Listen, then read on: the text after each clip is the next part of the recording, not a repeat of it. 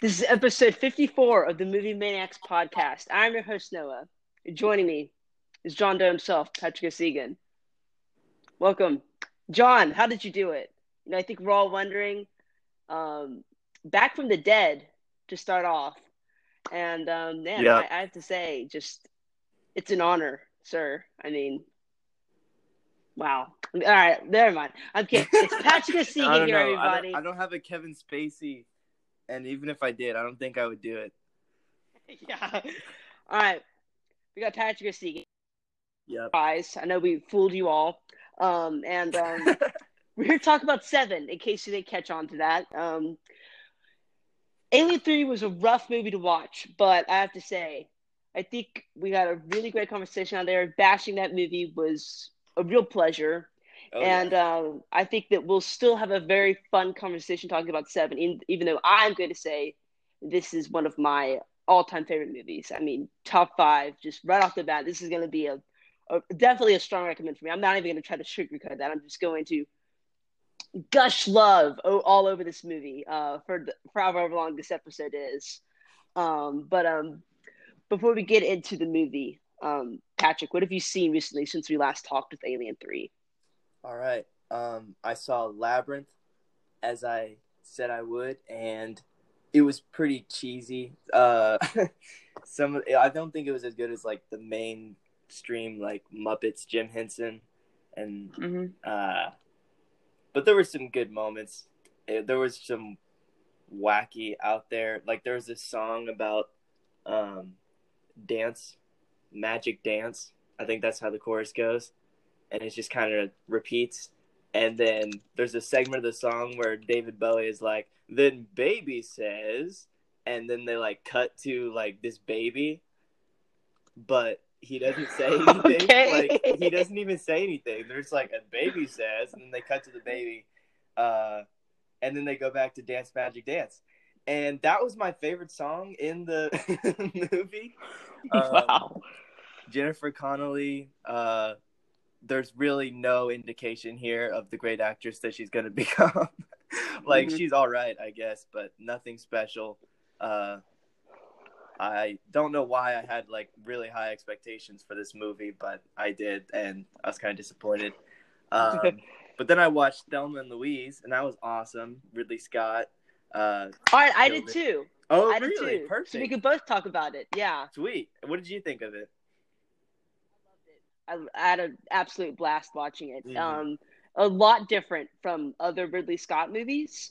True. But I was kind of going through his filmography after watching this, and I was kind of like, the guy really has made like, we'll say like 6, like incredible, well-loved, instant classics, and then it seems like all his other movies aren't that good. Mm-hmm. And I can happily say that Thelma and Louise goes into that 6 or so. Yeah. It's a really fun movie. One of the first Brad Pitt performances, which I really liked. Our 2 leading actresses here are really, really good. They were nominated for this movie, and I think I'm gonna say Jodie Foster won for Silence of the Lambs that year. And I agree with that decision. Jodie Foster was great in that movie, but I think it's still kind of skeptical that they didn't win. I think they're really great in this movie. The movie's just really fun. It's one of the best, I think, friendship movies I've ever seen. For me, this is one of Ridley Scott's best movies. I just had an absolute blast watching it. Yeah, I loved it too. Going back to your point about Ridley Scott, why do you think he's so inconsistent? Yeah, it's like I really lost on how to answer that, because I think if a Ridley Scott movie comes out, I'm still excited. Like, right. I feel like he has still been able to keep a hold of his big fan base. Yeah. But really, there's no guarantee the movie's going to be good. What was that? Like The Counselor. The last 2 Alien movies were not that well liked by him. Mm-hmm. He did have The Martian, which was a big success for him. Yeah. One of the all-time most well-respected sci-fi movies of the 21st century. So, he really came back strong for one movie. and it doesn't seem like he's kind of continued after that. But I still feel like the world just has a lot of respect for him. Mm-hmm. Just for kind of his he has a lot of grit, I think. And I don't know if that's the right word, but like he's able to get things done. Like he's kind of like a I working think man he's director. absolutely like I think there was one of his movies Kevin Spacey was going to star in, and they had already filmed a bunch of scenes, I think, with Kevin Spacey, and then all the rumors about Kevin Spacey started coming out, and it just wasn't good publicity for them to have him in the movie, so they recast him with somebody else, and Ridley Scott was able to finish the entire movie before the movie came out, and I think that just shows just how it especially not having as much time as he would have if they had kept Kevin Spacey. And I think I don't even know if that movie was that good, but I just admire that he was able to get it done. Right. And it wasn't.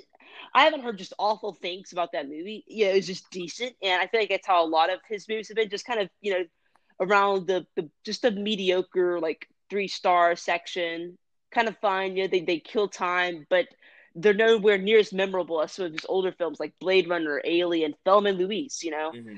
and that is unfortunate. But I mean, Ridley Scott, I think he has like 3 movies coming out this year. Really? Like that's and that's I don't know.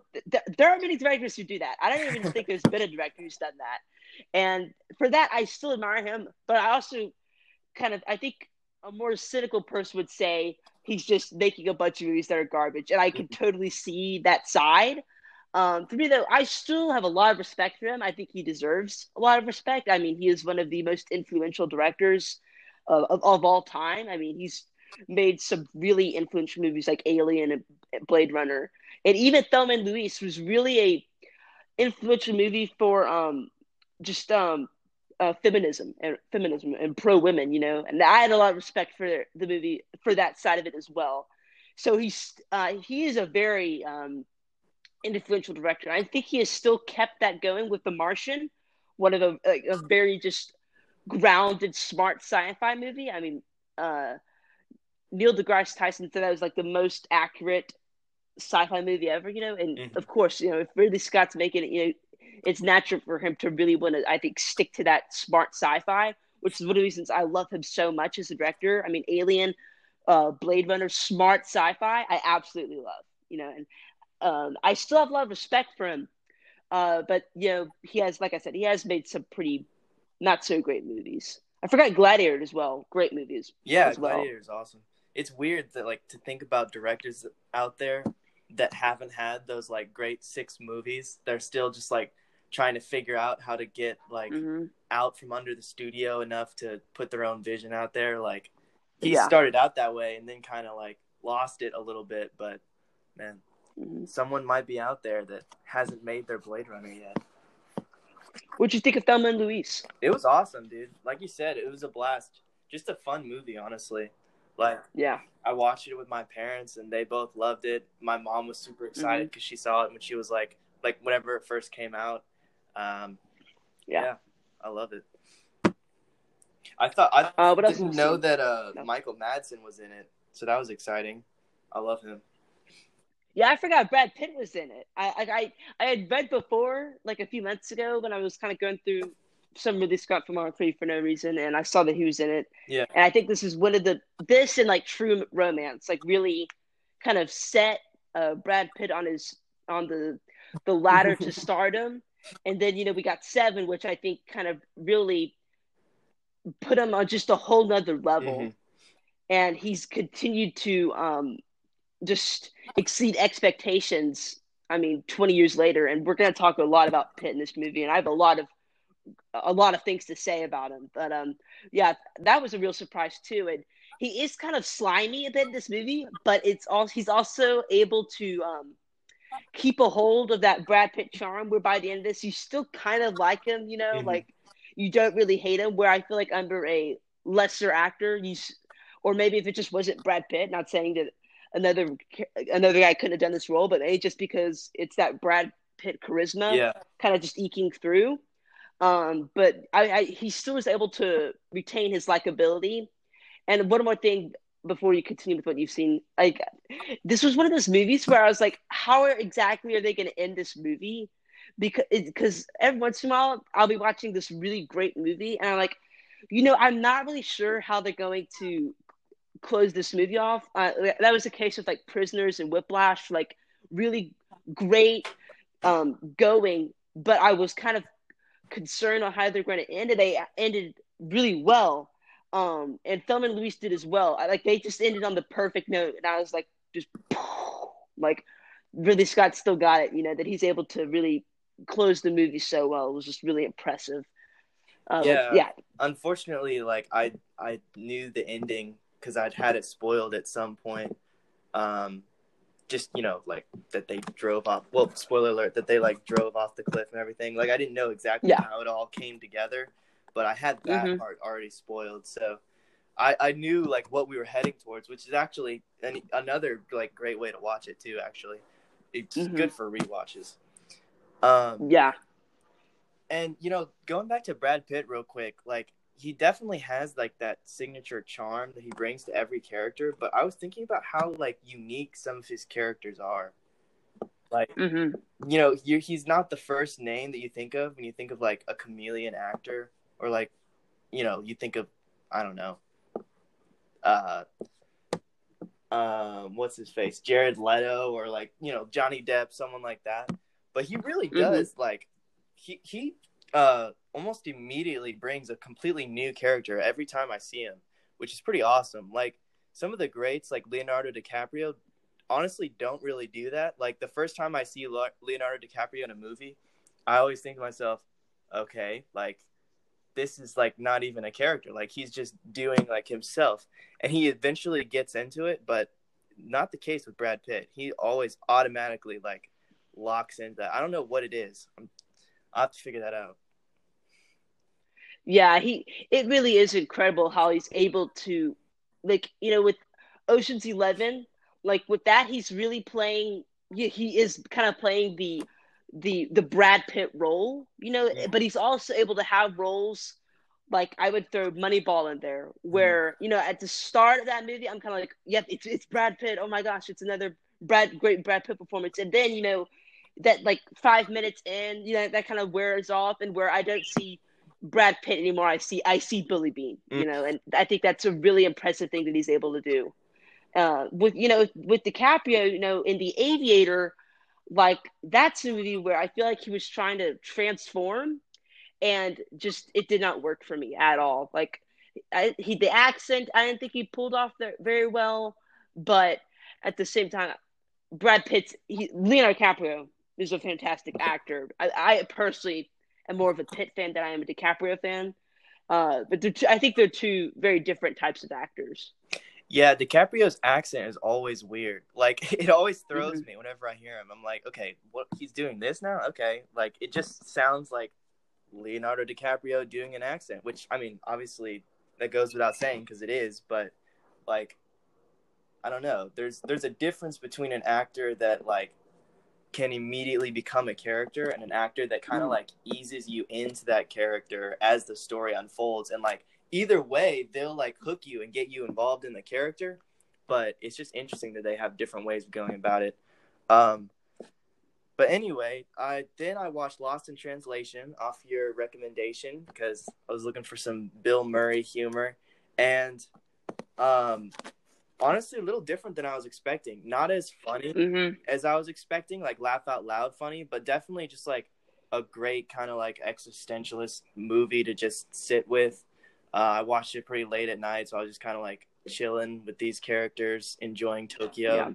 Yeah. So that's awesome. Like I thought it seemed to be pretty much what that movie was for and Mm-hmm. about, and so it was the perfect time to watch it. Yeah. And although I don't think Sofia Coppola is really going to blow me away ever with a movie after this Mm-hmm. one. And then I watched The Wolf of Wall Street. Speaking of Leonardo DiCaprio, really funny, uh, great acting all around. Martin Scorsese at the top of his game still, Mm-hmm. which is pretty cool. I kind of want to watch the one he did like 2 years ago. I forgot the name of it. The Irishman. Yeah.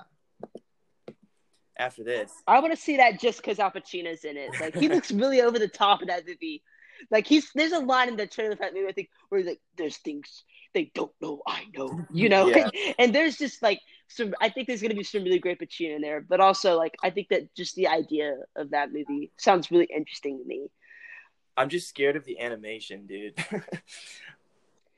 Yeah, I think it's really like I've never heard anyone say that it looks bad. Right. But I have watched the trailers. I've seen a few pieces of footage, and I don't ever feel like I am watching young Robert De Niro. Right. I'm watching a younger version of the character he's playing, Mm-hmm. and I don't ever really feel like Robert De Niro looks like he's in his 30s.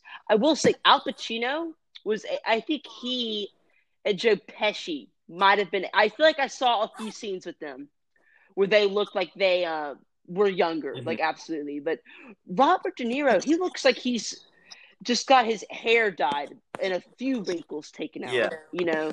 It still feels like he's in his 50s a lot in that movie. Like, not even though he is old in that, it does still. He never really like. I feel like in the story of The Irishman, I feel like this guy's in his like 30s or 40s or something around that, and I don't feel like Robert De Niro ever looked like that in the movie. But I do think it's impressive because from the clips I've seen, it doesn't look bad. I'm hoping that the acting and story are so good that where that's not going to be one of my biggest concerns or one of my biggest quarrels with the movie if I ever do see it. Yeah, same here. That's just why I haven't watched it up till now, because I was like, oh, dude, what if I'm stuck with this 3-hour runtime and I'm just like terrified 3 hours of and these 20 minutes. animated... Godfather length. I mean, look, Martin Scorsese can hold my attention for that long, but like, if he's holding my attention with these weird CGI faces, I don't know, man. I don't know. Even if it is Robert De Niro underneath it all. But anyway, that's what I watched recently. What did you watch, sir? Well, Patrick, you implored me to go watch the Michael Mann movie. That Drive was somewhat taken begged you from on hands and knees. Even though you just didn't have the guts to go see it yourself. I did. I took the bullet, but it wasn't a bullet actually. The movie I believe is called Thief, and which I think is the movie you were referring to. And there were many Drive-isms in the movie that you could see Nicholas Winding Refn probably took a few things from, but the two main characters are totally different. Like Ryan Gosling lives by his own set of rules, kind of just really restricted on what he's willing to do. And James Caan in the movie is kind of lives by a much different philosophy than he does. The Ryan Gosling doesn't Drive, and I would say Thief is on par with Drive. And I like Drive. It's not like for me. It is incredible. It isn't an incredible movie though. Yeah. I think it's incredibly looking, but it's not. I don't think it's an incredible movie. And I feel like the same way with Thief. After Collateral and Heat, Thief was actually more highly rated than Collateral, and I didn't like it as much as Collateral. There were a few things about Thief where I just wasn't as engaged, but there's some really great moments. Michael Mann is just so great at writing characters, and that continues here. He's able to just really think outside the box in such great ways, and so I really enjoyed Thief, and it looks really good.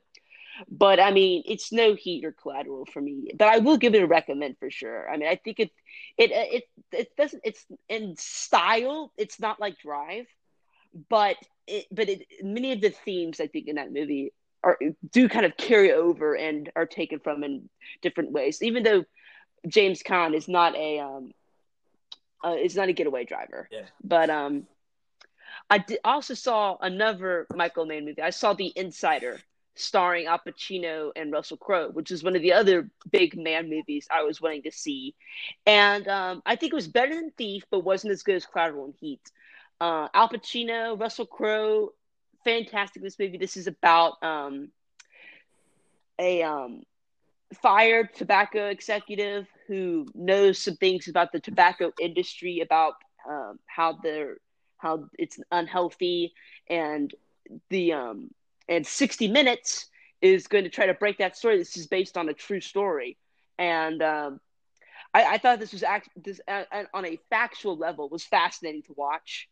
Because I take the tobacco and smoking, those being unhealthy substances, I take that very seriously. And to see this movie deal with that, I had a lot of respect for, and I think it executed it really well. There's some really thrilling moments there, even though it's not quite as not that blood pumping level that even Thief had, or Heat, or Collateral. It's much more straightforward, not as action packed or anything like that.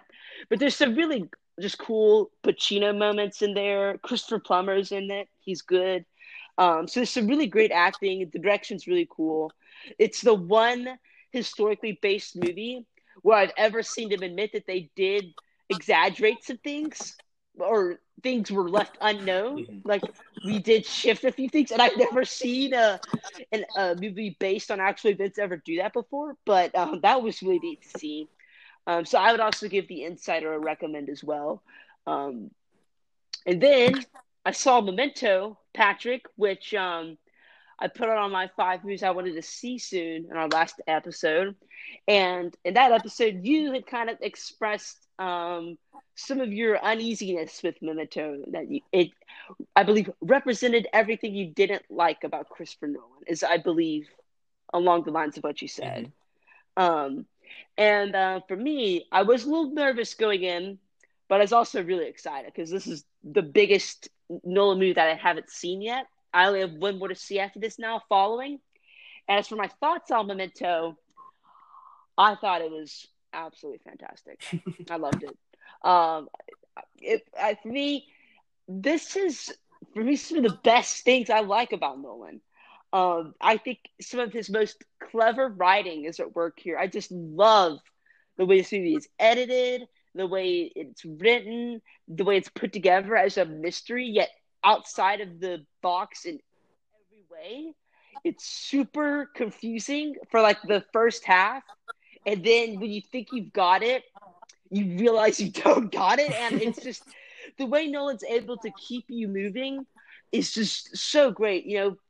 The biggest kind of nitpick I have in this movie is Guy Pearce. Like, I like him in this movie. I don't think I disliked him as much as you did, but I do feel like there's a actor out there who could do this role better. I would actually throw in like Brad Pitt. Like, I feel like he might be able to do this movie better. But also Guy Pearce has that kind of that instant feels like a hero, but you don't entirely trust him thing, which I think Pitt would have to work a little bit more to get that image. And for me, Guy Pearce not being an actor I really love kind of instantly sets into that role. But I thought he was fine here. He wasn't great. I did like many of the side performances, especially the guy who played as Teddy. For me, just the best line of the movie is when he goes like, "Lenny!" Really underrated part of that movie is him going Lenny. But I really liked Memento. It's one of my favorite Nolan movies. I'd probably say I'd put it in the Nolan trifecta, or I don't know. I don't know if this is better or worse than Interstellar. But for me, it goes in. It's one of the best Nolan movies I've seen. So I'm going to respectfully disagree, Patrick. But I will say that I understand your quarrels with this movie. It's a very outside the box movie, and I think that's going to work for some people and not work in some cases. Yeah, do. I love like the way it was set up. It was just the ending that was so frustrating. Like, it's just kind of disappointing to go through that whole process and then end it like that. Like, I'm not gonna say what the ending was, but like, I love the ending. Why? What's the love? I just don't understand. Just, if we could do a 2-minute spoiler talk, we do it right now. But unfortunately, let's do a spoiler right now. Let's do it. All right. Fast forward. We'll do 2 minutes. 2 minutes of Memento spoilers. And I'm going to set a timer right now. Here we go. All right. We're going to go in 3, 2, 1. So fast forward 2 minutes if you haven't seen Memento. All right, here we go. So basically, the ending of Memento is that Guy Pearce. Here's what works for me about this ending: is that Guy Pearce. Guy Pearce. Right, I forgot his name for a second. He is kind of, for me, how I took this ending was the biggest part of this that worked for me is that he is now setting up the entire rest of the movie, quote unquote, if you understand what I'm saying. And that he is kind of just either living in this fantasy or something like that. And that really worked for me. And that he's too attached to this case or whatever, and that kind of everything that he is necessarily believed is kind of disrupted, and that's all changed in such a drastic way. And for me, that's just great Nolan writing. And that's what I liked about so much, is that he is kind of really pulling a bad move here, where this is not really a morally right decision. And I really, really like that. But what about this ending did not work? Here's my problem with it, okay? So go back to the beginning of the movie, right? Which is, technically the ending, whatever, okay? What do we learn right at the start of the movie? That he kills Teddy, and we don't know why, okay? Right. What do we find out by the end of the movie? He kills Teddy, and we don't really know why. He just does it out of spite, basically. Well, if you put it like that, Patrick, I'm not really sure how to defend it. That's why I was sitting there like, oh, okay, that's the ending. Like, it's just like, I like all the questions he was asking throughout the movie, and I feel like some of the things fall into place, but there's so many parts of the plot where Nolan is just kind of like, we don't know because I'm putting you in the character's shoes and he doesn't know. And it's like, okay, good on paper, but like it's not a satisfying experience. Like I get that it's like that interesting, unsatisfying, like kind of like Inception, except with Inception, like you can fill in the blanks a lot more yourself. With Memento, it's kind of like, what is even the point of filling in the blanks? There's not even enough clues to like let you in on the facts. You know what I mean? Like Inception, there's multiple ways you can look at it. Yeah, I understand your point, and I'm going to say that I do see that on the surface, just kind of him doing this to spite Teddy will kind of be a bit of a, I guess on paper that doesn't sound like a great idea, but for me it's the reasons why he kills Teddy that I think this is so interesting, and that everything is disrupted for him, and that's what I really like about it. I think it just, I don't know, something about it just really ended in a really, just for me this was a pretty mind-blowing ending. But our 2 minutes is up. We're gonna have to just agree to disagree in that.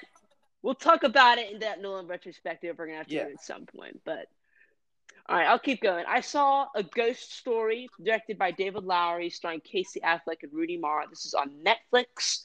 And really short, hour-and-a-half movie. And I heard some really good things.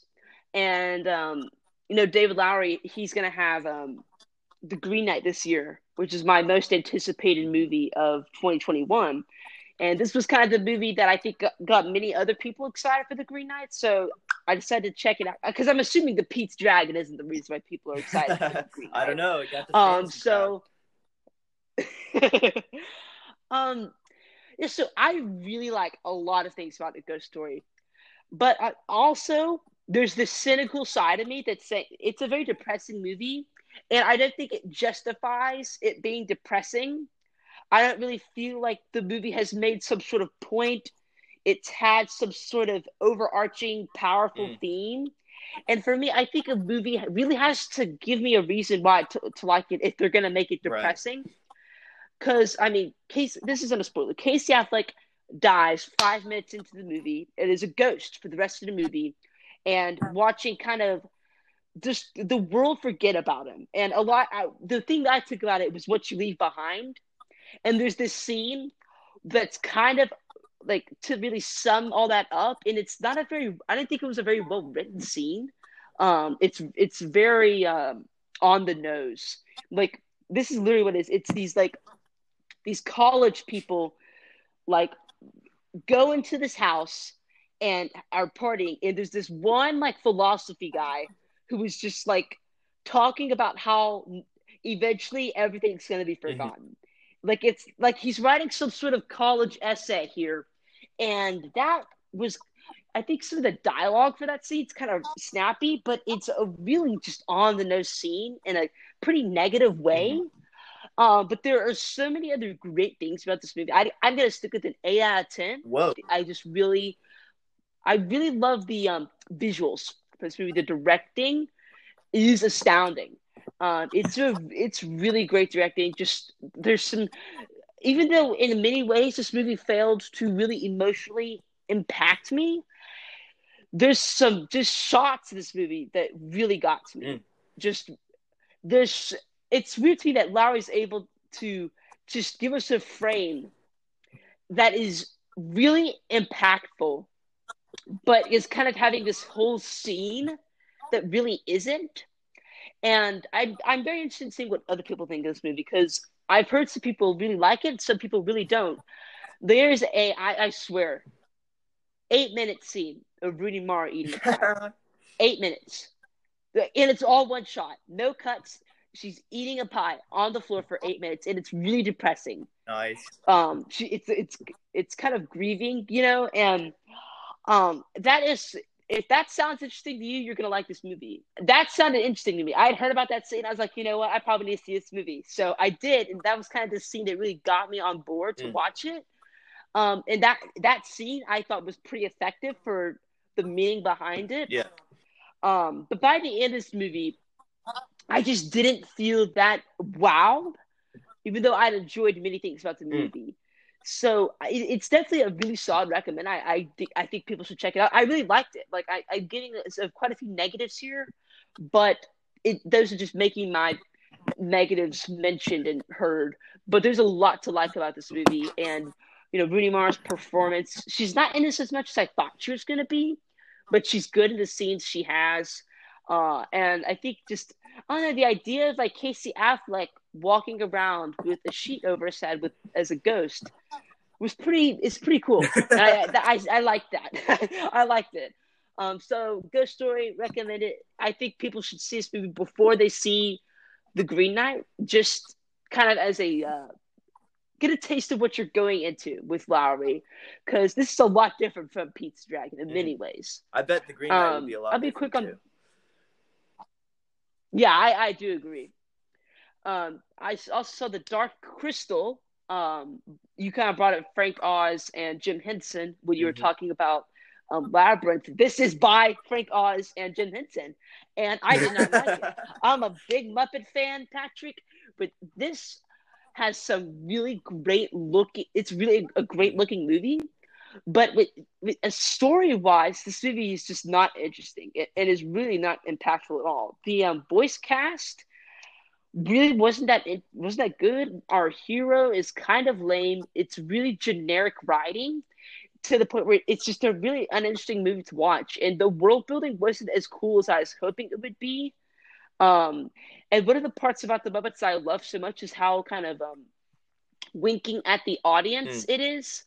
And there isn't anything about that with the Dark Crystal. I'm not asking it to break the fourth wall, but to give me put a little spice in there to make it a little more interesting. And this movie just didn't add that spice, and it was a little disappointing, I'll have to say. It kind of a weak not recommend. Some great visuals, but really fell flat for me.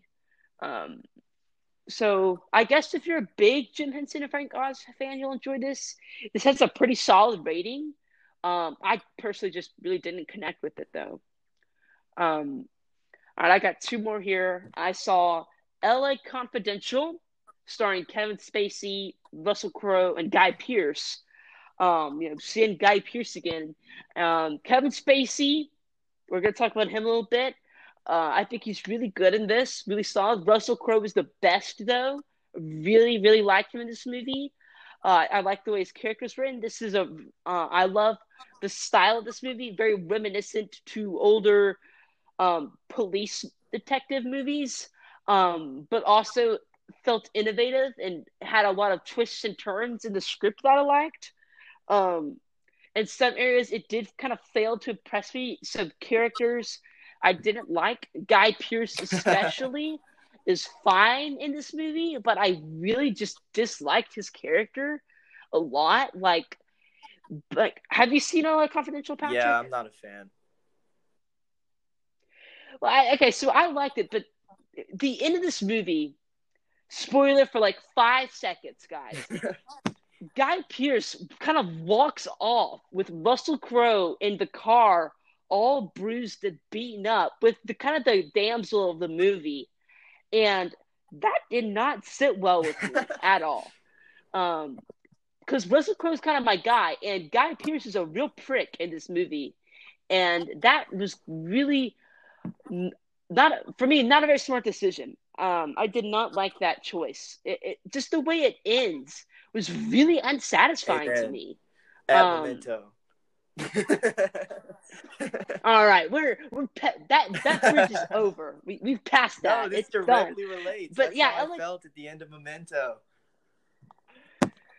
Yeah, the LA Confidential. I think a solid movie up until that point. Just really left a sour taste in my mouth. It just was not the right way to go. And I think really Memento is a great movie despite Guy Pearce. And Guy Pearce, this movie isn't as good as Memento in my mind, and it's kind of Guy Pearce burdens it a lot more for me. I think he has a really cool look in this movie, just I think his character is kind of okay. Like I see a version of his character working, but Guy Pearce just really made the character fall flat for me. That was unfortunate. So I would give LA Confidential a solid recommend. Just don't watch the last 5 minutes. All right, one more. I saw Before Sunset with Ethan Hawke. And I had some high expectations. Yeah, it's the greatest movie ever. High. Yeah, that is what I had heard going in. Let me say it didn't meet those expectations. I thought this was a good movie, not a great movie. And, people have asked me a few times before, what do you like? I'm like, oh, yeah, I'm a movie fan. Oh, what's your favorite genre? I'm like, well, for me, it doesn't matter. I just want the movie to be good. I'm kind of wondering if I should still say that, because maybe romance movies just aren't my thing. And I really felt like, though, that this was a lot different from other romance movies. It does feel like I read a review and just put it perfectly for me. It feels like a foreign movie that's talking English, but really has no American themes at all. And that's not that's not a thing I'm holding against the movie at all. I like that about the movie. But these characters, I think, are really well written, but totally uninteresting and kind of annoying at times, especially our leading lady here, whose name I am currently forgetting. Julie Delpy, I think. Yeah, Julie Delpy. I think she's good in this movie.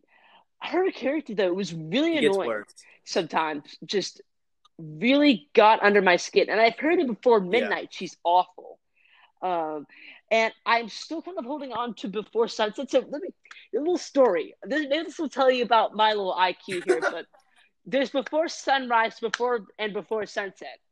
And I thought Before Sunrise was the first movie.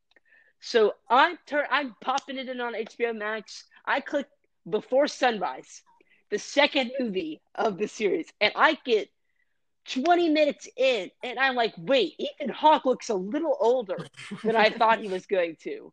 And then I noticed, hey, they're referencing a lot of stuff that happened in the past.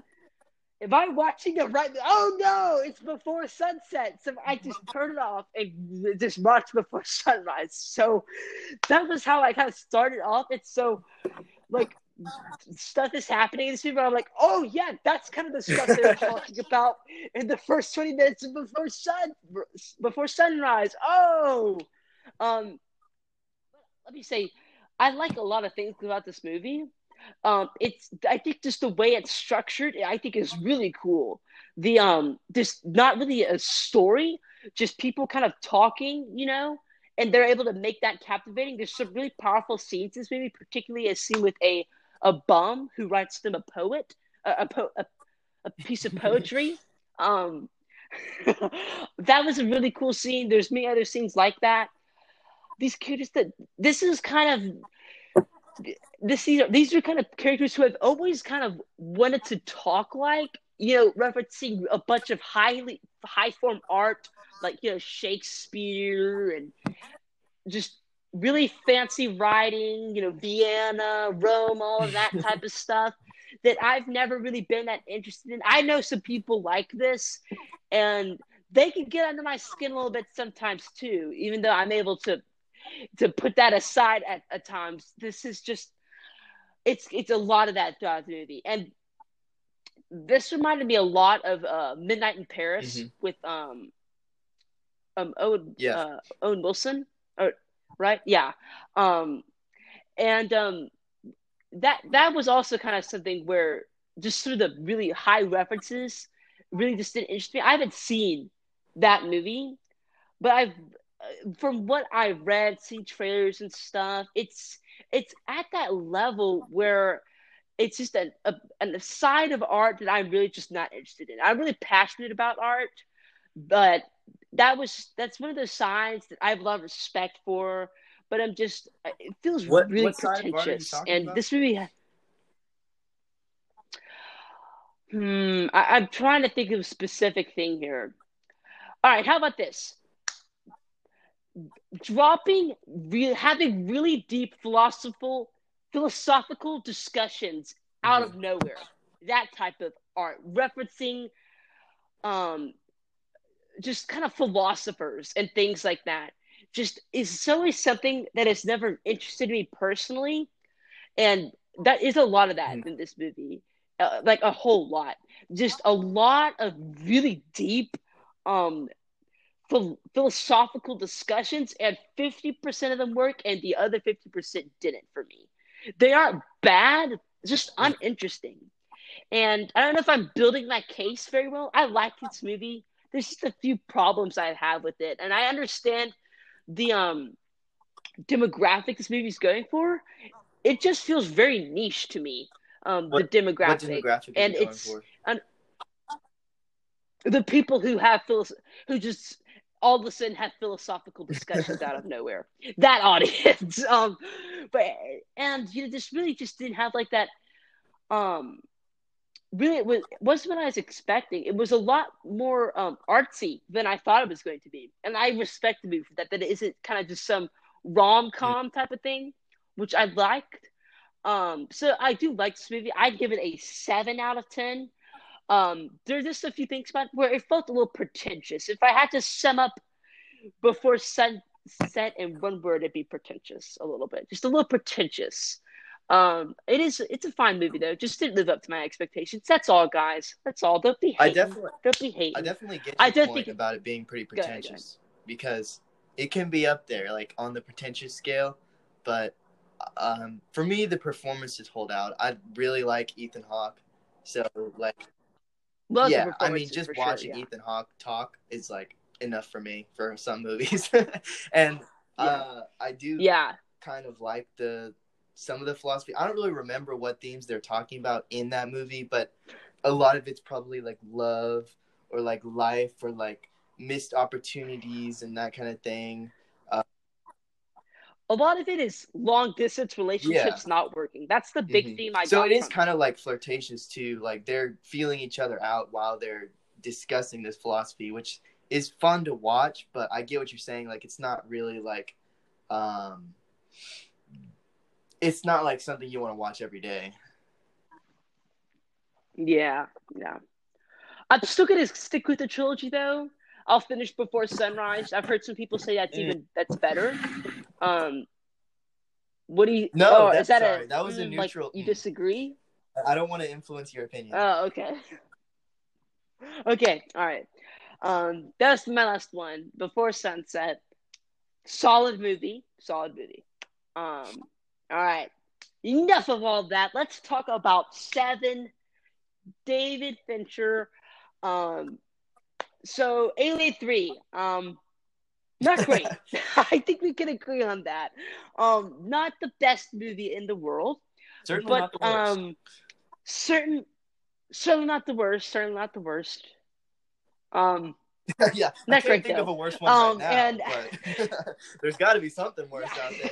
yeah. Batman and Oh, Robin, true. anyone? Batman and Robin. I'll I just don't throw know. that That one one's out got a there. kind of charming rewatchability to me.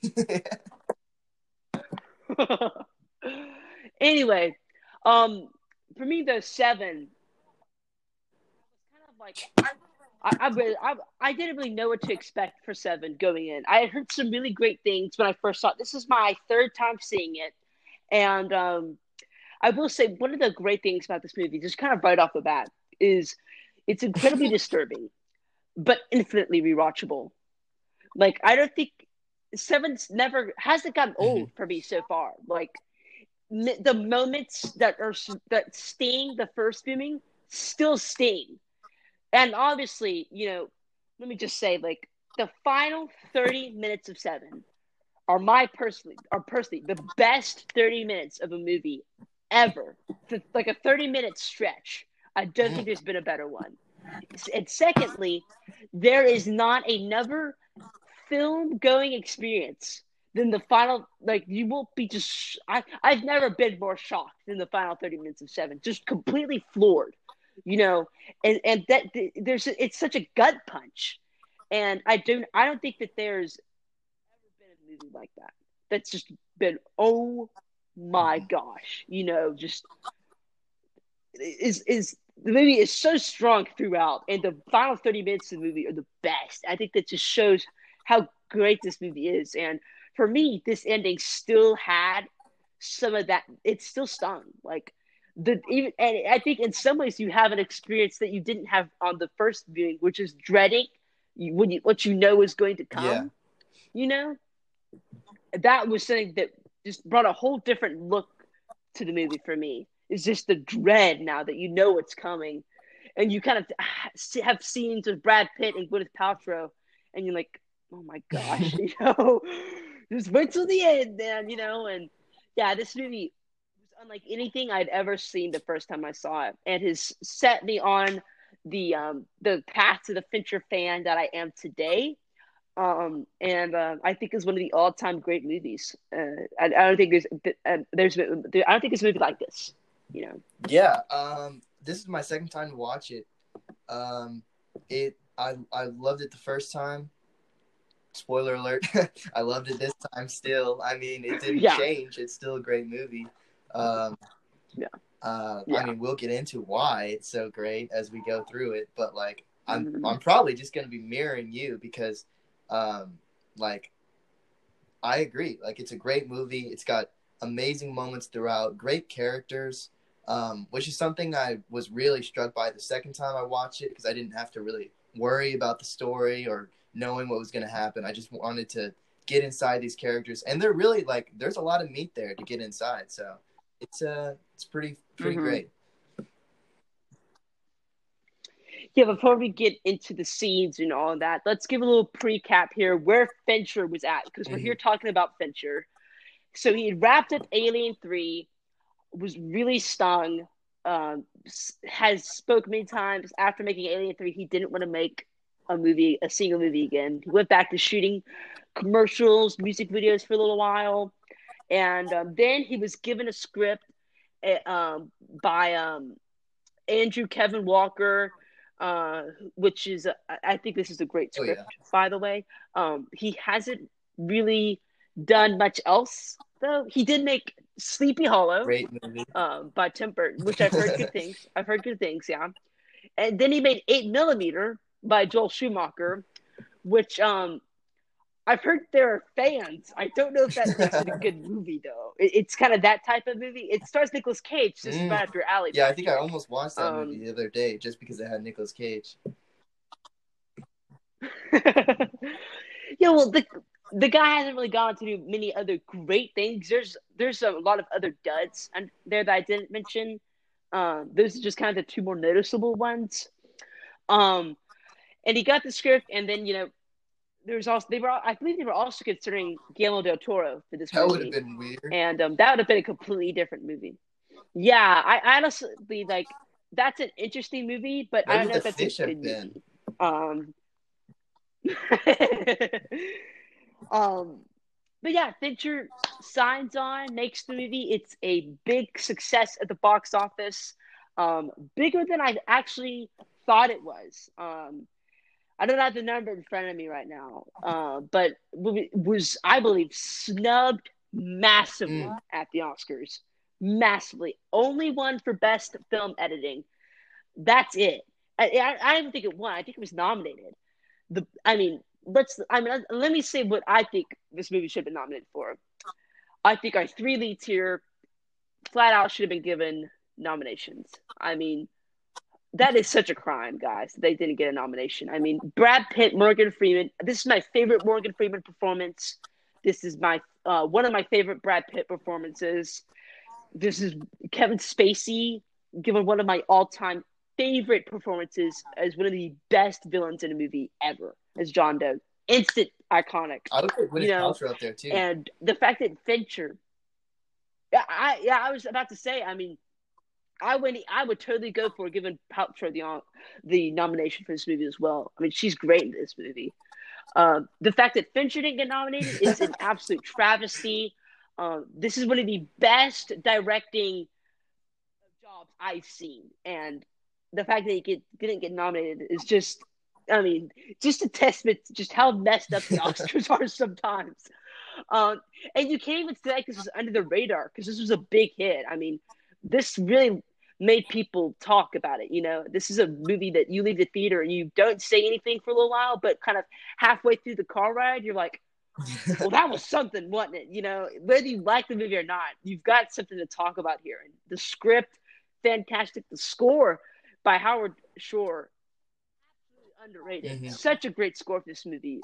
Really helps Fincher and Walker get under your skin. Really, really effective. I think this movie just got snubbed drastically. The editing as well. I do think the editing for this movie is great. It never feels slow. The tension builds up rapidly.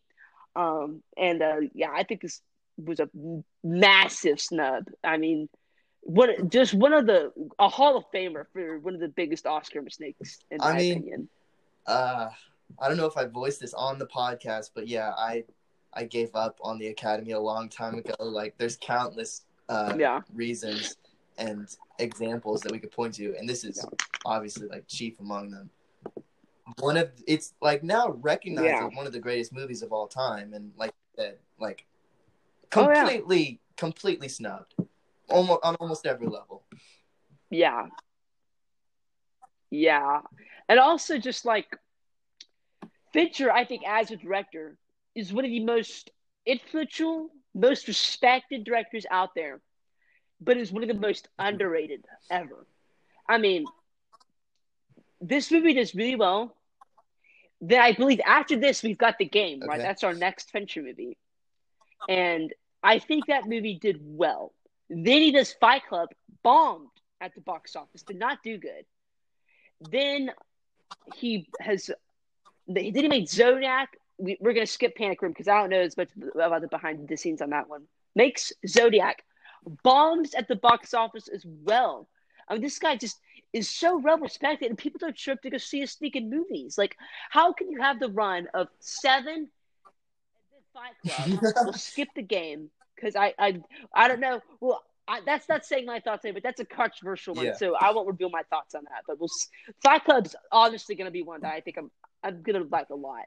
And then how do you not show up for Zodiac? I mean, that's just, it's mind-boggling to me. He did make Gone Girl, which is his biggest success. And let's not forget the bomb of The Girl with the Dragon Tattoo, which is just, man, that's the one that makes me the most mad.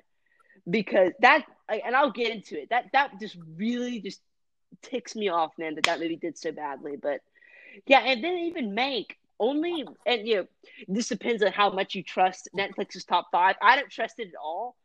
But there's got to be some facts to it where if barely lasted Hmm. on Netflix's top 5 for a while. And I feel like 2 weeks went by and people forgot about it. It's just, and maybe that has something to say about Mank. I think there are some things to talk about with that movie, a few Yeah, people didn't nitpicks, really like it but from as far as I could tell. yeah, yeah. It still feels though that Fincher's name deserves more of a Hmm. cultural impact than it seems to be having. And I'm just really grateful that this movie did well. Because I think if it didn't, we wouldn't have Zodiac, Fight Club, or Gone Girl. Um, but anyway, let's get into it. We start off um, just kind of. I have to say, I really picked up on this for the third viewing. This is a really abrupt start to the movie. Like, um, and just our first shot, we're just kind of seeing Morgan Freeman. I think he's like washing his hands and stuff. It's not really a very like a memorable opening shot, but I think this serves as a really great opening to these characters, because this crime relates in no way to anything that's going to happen in this movie. This is really just to show us about these characters. We instantly just kind of feel, by the way, everything is set up in Morgan Freeman's apartment here. Um, that just you instantly kind of get a feel about what his character is like, um, and kind of throughout the rest of this scene, him detecting this murder. You kind of see that he doesn't have a good relationship with Hmm. some of the other detectives. Um, and then Brad Pitt comes in a little cocky, but let's go ahead and talk about these performances just right off the bat and get them out of the way. Let's start off with Morgan Freeman here. This is my all-time favorite Morgan Freeman performance. Um, and so such a it's like one of the big snubs, obviously. Also, what are the best detectives in a movie? Somerset is such a realistic character. You buy his weirdness, and we have had weary detectives before, but Somerset feels so fresh, just completely outside the box. No pun intended. Even though many of the skeleton is very similar to many tropes, but Fincher makes it feel so fresh, and I think Freeman is fantastic. I think Brad Pitt gets labeled as kind of the main protagonist of the movie, but for me, Morgan Freeman's the one holding it together in this cast here. He's a lot more subtle than Pitt is, and spacey, but just his quietness and um, calm and collected. Um, I think he holds this movie together really, really well, and I think Fincher is one of the best character writers of all time. I don't think he's made a really a bad character. Um, he's able to just craft him in such a great way. I just love how he does it. And Freeman, I think, is one of his best, or Somerset, just one of his best characters. This is one of the most iconic detectives ever for me. And I love Freeman in this role. I think he's great throughout. He never has a false Yeah, note for me. it's interesting. I really was thinking of him as the protagonist throughout the movie. Like, um, it's his perspective on everything that the audience is identifying with, and Mm-hmm. he kind of like we don't really know much about this city. We don't know what it's called or anything. So a lot of the information we get about the city is just through Morgan Freeman's experience. It's Somerset's experience that we are Yeah. getting through his performance, and that like builds up the whole ethos around the entire city. So like, kudos to him. Big props. Yeah. And you talk about the city, just one of the best, like, just places in a movie. Not to, I don't want to really go here, but it's just one of the best. Like, the mood and setting of this movie is just brilliant. It is the best I've seen. I mean, just I think the decision to not name the city is a brilliant move.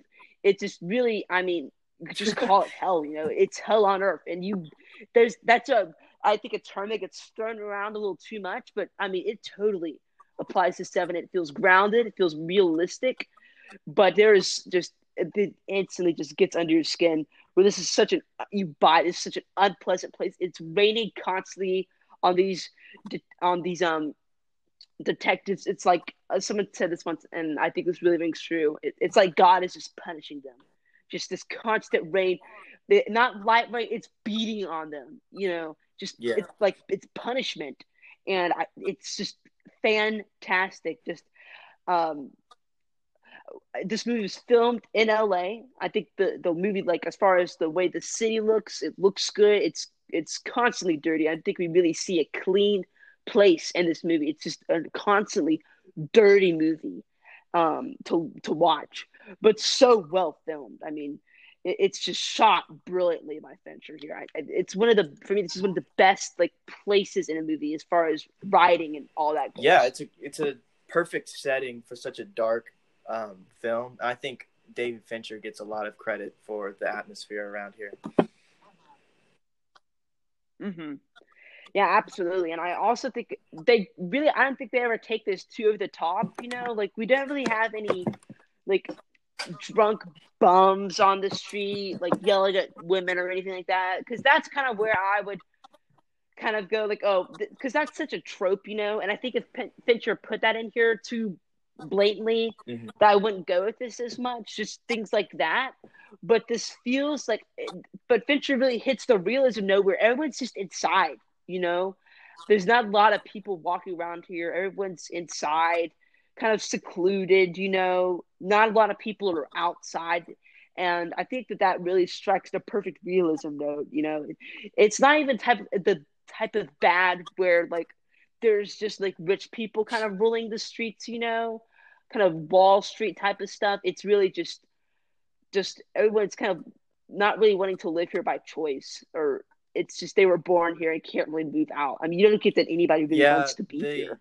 The scariest thing about the city, beyond just the fact that like everyone is so depressed and like hates being there, is like, especially once we get into like the murder and the mystery of it, like the amount of like anonymity that individuals in this city can maintain is terrifying. Like, and like Fincher really hammers this home. There's multiple shots where like there'll be a character on the street selling a newspaper, for example, and like the shot has his head cut off, so you don't see who it is, and like it's not the murderer or anybody. It's literally it's nobody, but like just the fact that you can just pass this person by and nothing about their story, and then the story that is unfolding is about this character who has done so much because of the anonymity that he has in this city and so much evil.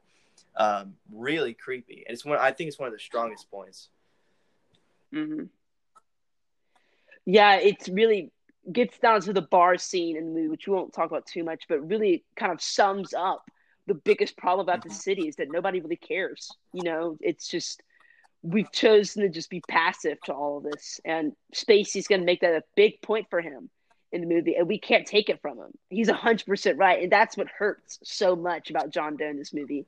And I also think Freeman is a really underrated monologue in this movie, where he's talking about a guy that was mugged, shot, or stabbed in the eyes, and just kind of read it like probably on like page like one of the last pages of the newspaper, just was brushed over.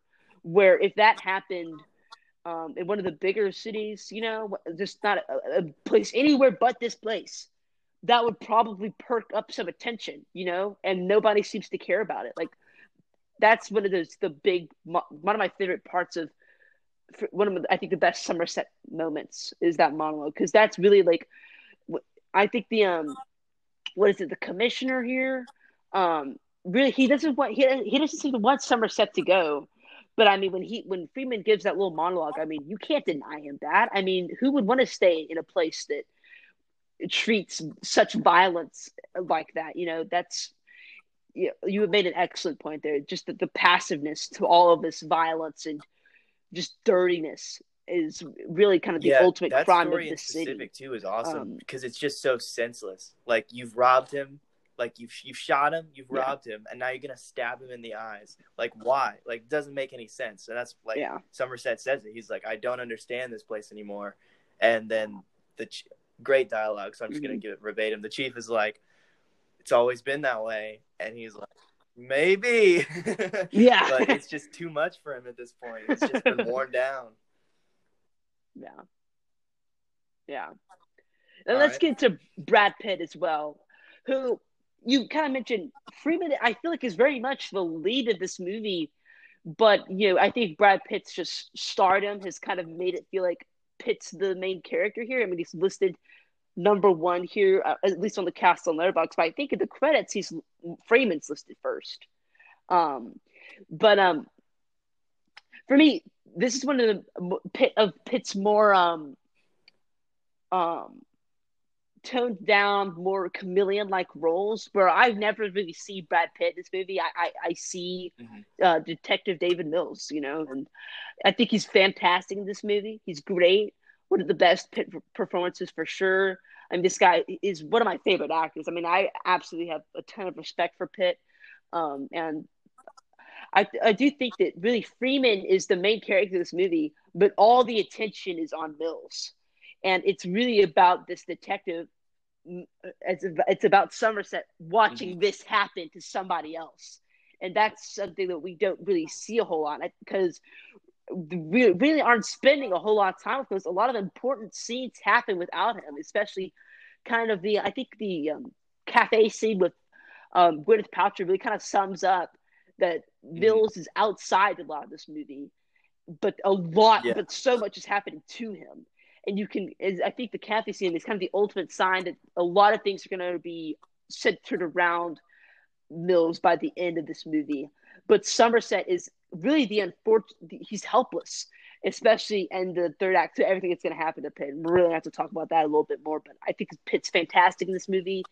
He is toned down quite a bit, but is also able to bring in a little bit of comedy here, a few moments that made me kind of chuckle, kind of a nervous little chuckle. This movie's just so dark and depressing that when it's like, just because he has a library card doesn't make him Yoda, like just little lines like that kind of get one of those uncomfortable laughs from me. And which I think is so great about Fincher, that he's not really a funny director, but he drops in these little bits of comedy here that just give you this nervous laugh, and I think that really adds to the environment his movies create. I think Mills is super funny in a lot of this. He's super likable too. Like, Pitt aside, like, obviously he made the character, he's amazing, but the character itself is really cool. It's just like, we see so many characters that are just like everyman, like detectives, like, oh, I'm hitting the streets, I'm gonna be the best cop. Like, they even like mention Serpico, etc. But Pitt does it in a way like Mills is not too dumb, he's not too smart, he's not like trying to be funny all the time, but he is funny when he wants to be. And like he's on the wrong side of some situations, and he loses sometimes, but he's someone that you're rooting for throughout the movie, and you can tell that Somerset is rooting for him too. Somerset is just worried about him, and then we start to worry about him too throughout the movie, because we're seeing it all from Somerset's perspective. I'm gonna say Mills has a really bad rep in this movie. I've read many reviews, listened to many reviews of this movie, really calling him dumb and stupid. I have to really strongly disagree, because I don't think Mills is stupid. He's not the best detective. He's not as good as Somerset, but he's fought for the worst. I think he has many moments where he proves his capability.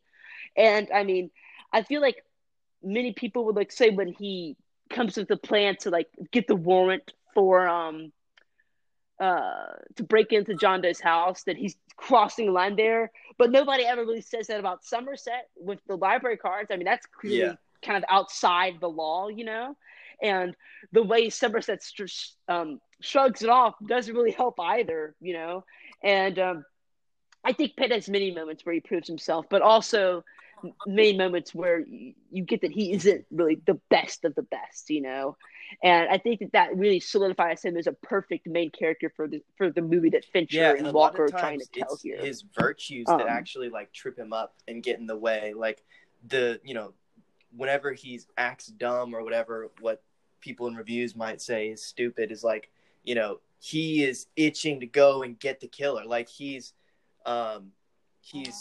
so ready to do good that he doesn't take the time like Somerset does to like sit and be methodical. And that can be seen as like, he's whatever, he's a meathead, he just wants to play sports. But he's just a good Yeah. person. Like, he genuinely just wants to help. And like, that is kind of ultimately why he's the one to be destroyed by John Doe, is because he's the most optimistic and brave character, and he can like really do some good unless he's broken. Yeah, I 100% agree. He's really just this pure. He's this kind of this child really entering this world of darkness, really, and I don't know that really build that. Not really saying anything about the intelligence of a child going into Mills's smarts and all that, but really just his kind of lack of experience in a world like this. And Somerset kind of in the line of this opening scene where Pitt's like, "You've seen the things I've done, and all that." And Somerset's like, "No," and he's like, "Well, I've dealt with homicide before." And he's like, "Not here." He's just outside his arena here. He doesn't know what the city is like. And I mean, I think Pitt's the perfect protagonist to follow out the movie. And I think Pitt's great in the role. But anyway, I have to say, best opening credits sequence in a movie ever. I'm gonna go and put my stake down there for the best as well, because I think I'm serious, up until Se7en, opening credit sequences were boring. I mean boring. Just title cards that were really just blank, uninteresting. And Se7en, David Fincher comes in, brings in just kind of the audio from a Nine Inch Nails song, and makes this a really fantastic title sequence. We're kind of seeing the inside of some of John Doe's plot without really realizing it. And rewatching this for the third time, I was able to pick up on many details that were going to be in this movie. And I think that's something that we don't get a lot with credits, opening credits. I think it looks really good. That the font for the words, fantastic. The song's really good. This really fits in so smoothly with the rest of the movie in a really unsettling way, but also it's just great to watch. It's a good opening credit scene. I mean, I would have to think before I said that it was the best ever.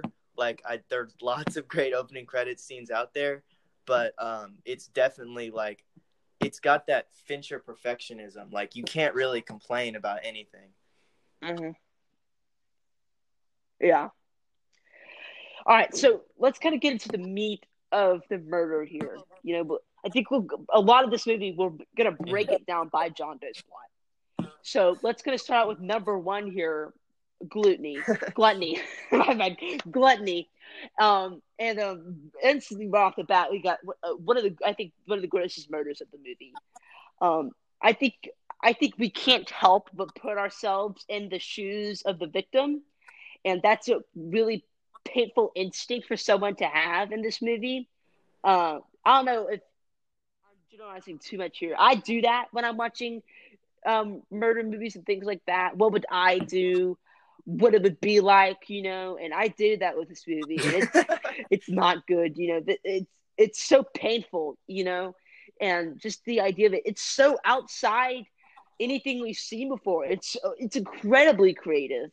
And I think just the idea of basing this movie on the seven deadly sins, I think a well-known idea, and I guess kind of philosophy. I'm not really sure where to put it, but I think people kind of know what they are. I think Se7en made them even a bigger deal, and I think that's a really great idea. It perfectly puts John Doe's point across, but is also just, I think, just really inventive. And I think this first murder here it's incredibly gross. It's very dark. The throw up, just all of it. And I think you instantly kind of get through the tension between Mills and Somerset. But also we have the autopsy scene, one of the best autopsy scenes ever, right up there with like the Silence of the Lambs, and even like Twin Peaks. I really love just kind of this first, the start of the seven deadly sins here with gluttony. It's incredibly creative, gets under your skin instantly. I think it's Yeah, incredibly effective. all the murders here are really uh,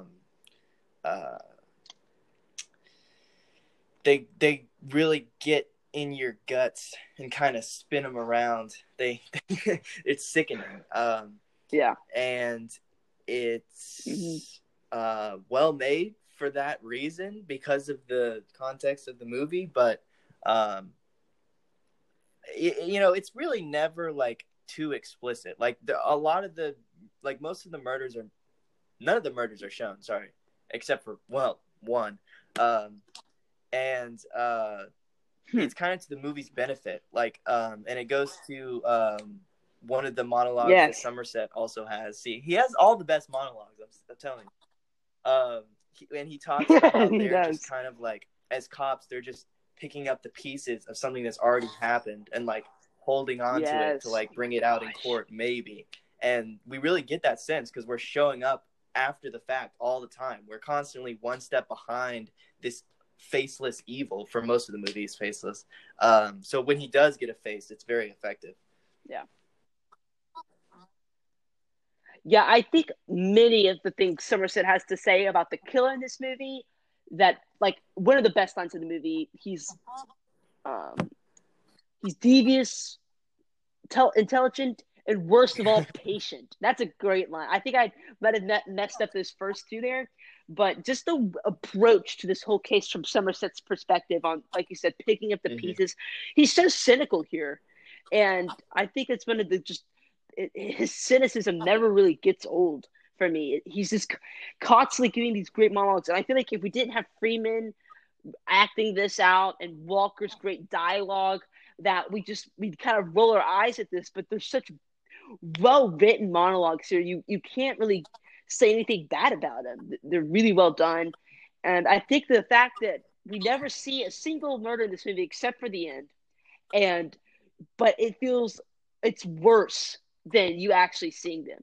It's Fincher somehow makes it where it's so disturbing and you're just not even seeing what's happening. You don't see how it happened, and I think that is such a brilliant movie and is a testament to the film's greatness. Is they're able to get under your skin without showing you these murders. I think that's a it really sign of allows great you to directing just there. like let your imagination run wild. Like he's not showing you everything, he's letting you fill in the blanks, and like that makes it so much more like limitless. Like you can it's like you can bring like almost dream logic to it, like things that they couldn't show in a movie. It goes straight through your head. So yeah, definitely great subconscious. So just suggesting, he's really just suggesting all this stuff. Like he's not really explaining anything. Yeah, I agree.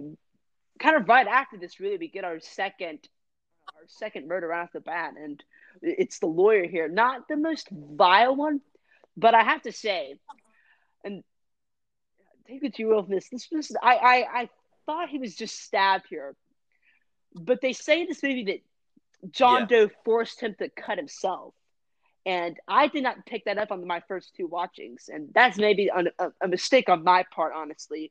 But I think that made this. I one of the best things about rewatching this movie on this movie was I really appreciated the lawyer murder a lot more than I ever have before.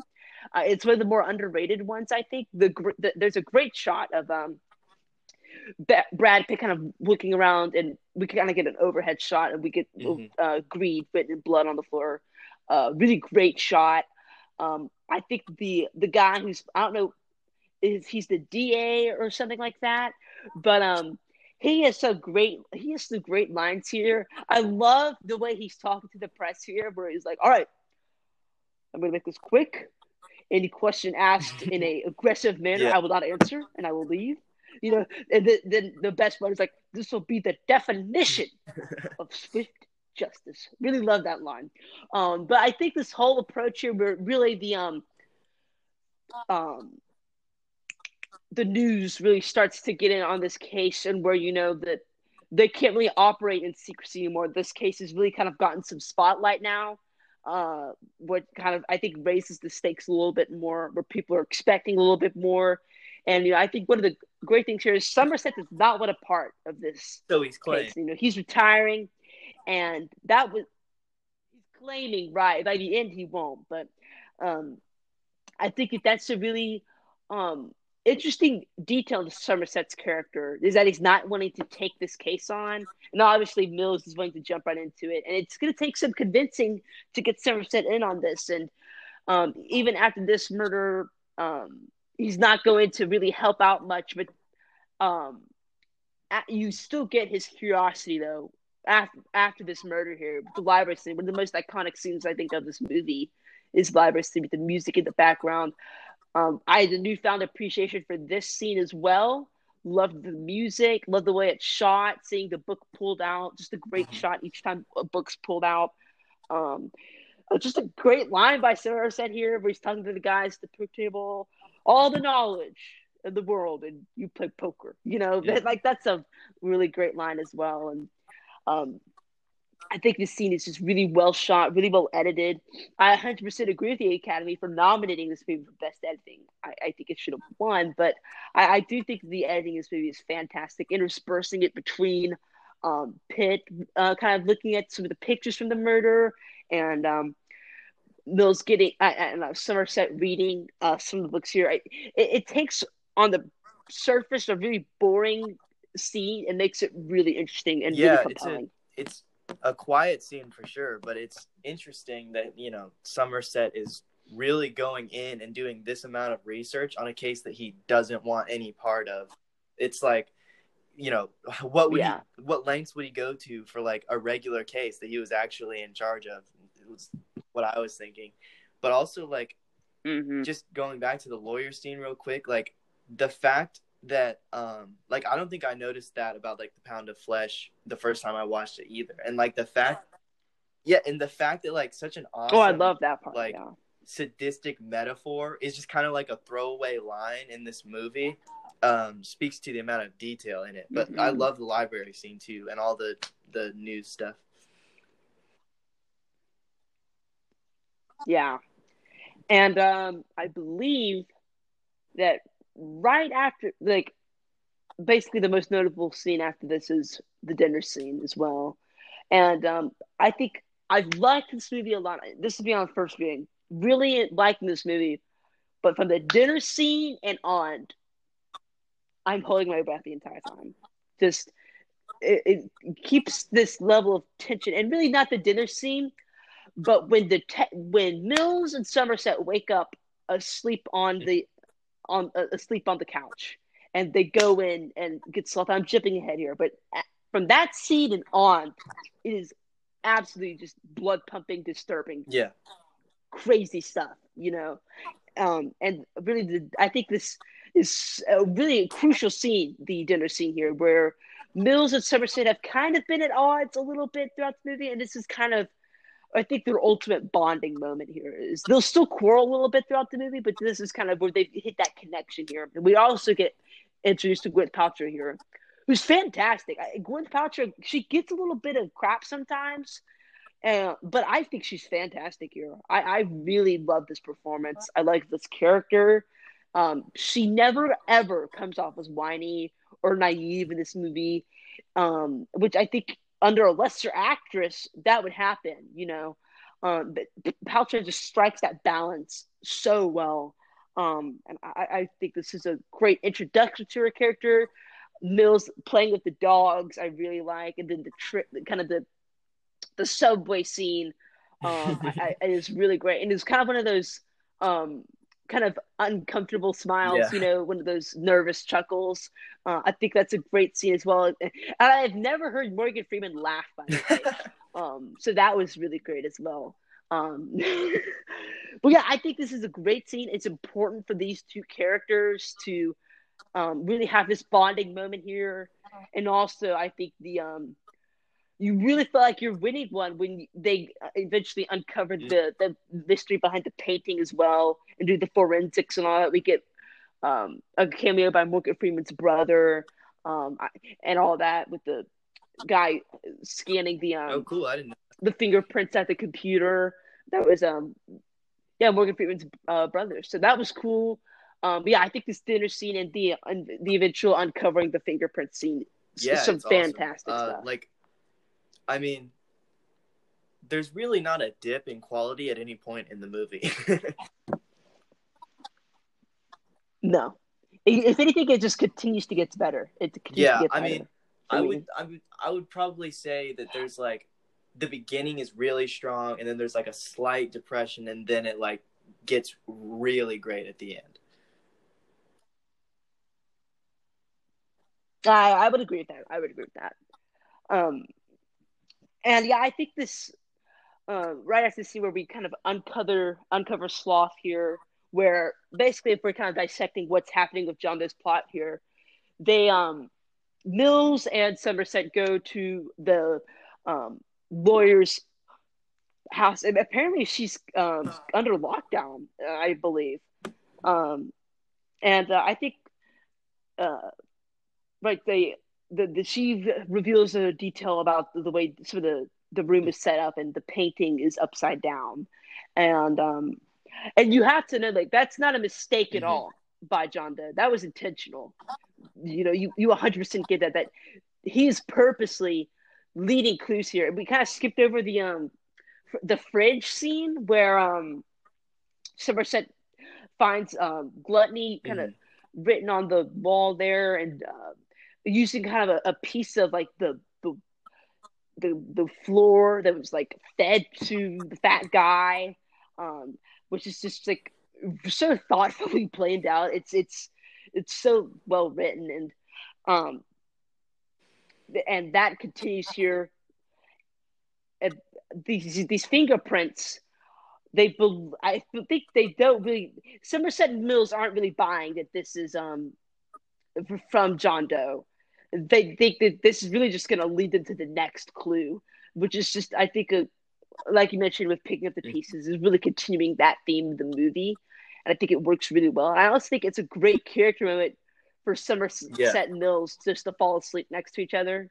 Yeah, I think that's a really just a great moment that lasts like 5 seconds.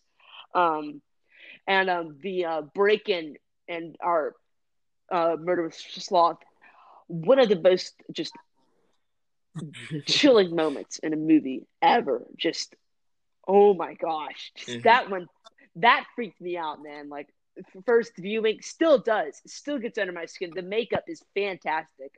I can't believe this movie didn't get a nomination for the makeup. From gluttony to sloth, I mean, I think the makeup in this movie is fantastic. But yeah, just incredibly tense. And what is it like California, who's kind of the main member of this police squad or SWAT? Um, he's great here. Yeah. He's got some really great lines as well.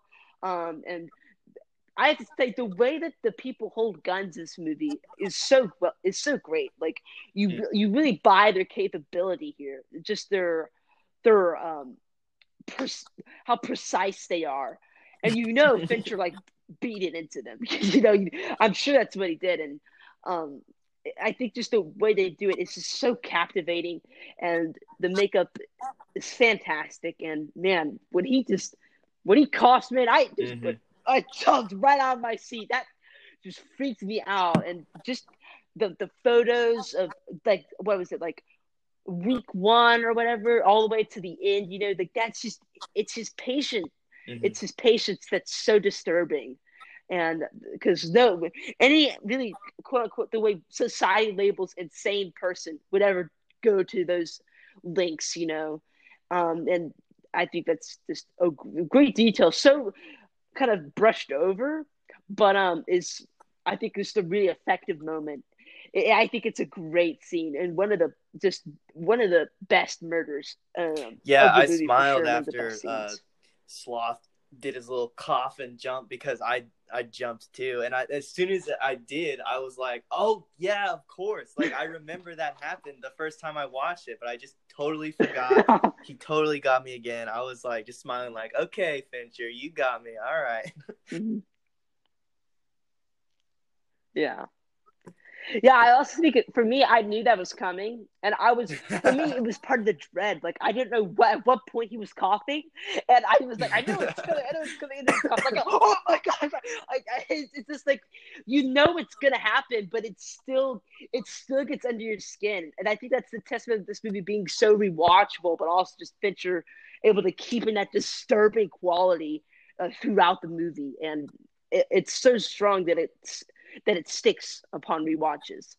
Um, and I think that kind of the doctor's line, like this has suffered more pain than any man I've ever come across. He's in some sense like, Yeah. can he like give a statement or anything? To know he's chewed off his tongue. I mean, man, just really just chilling lines that are just so easily brushed over. And we get this the cafe scene with Gwyneth Paltrow and Morgan Freeman. I think it's Paltrow's best scene. It's heartbreaking on so many levels. For what you know is for rewatching it, you know what's going to happen to her and what's going to happen to Mills. And I think it also digs in a little bit to Somerset's character. He's not just this character listening to her; he's giving in some thoughts on and experiences what's happened to him before. Just some great dialogue here, and Paltrow is just so great in this scene. Yeah, it's cool to It's see Somerset fantastic. like so much more advanced in years and having so much more experience on her to like watching her and like he's dreading what she's gonna go through because he's been through it. Just great human stuff right there. That's just pure drama right there. Yeah, and I think that without these actors, without this writing, this drama would just not work as well. And it kind of stuff like, oh, okay, let's get to the murders. And I never feel that. Like for me, it's just as interesting as Yeah, sloth well, and it's because gluttony the and all moral that other discussion John is Doe running stuff. throughout both. Like they're talking about the same things, just in different contexts. Mm-hmm. Right, right.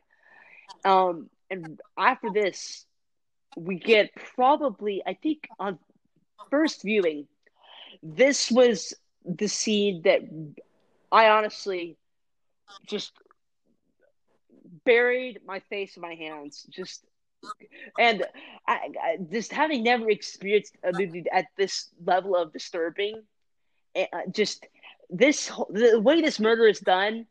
I don't think this murder is given as much thought to, but is for me one of the most disturbing murders of the whole movie.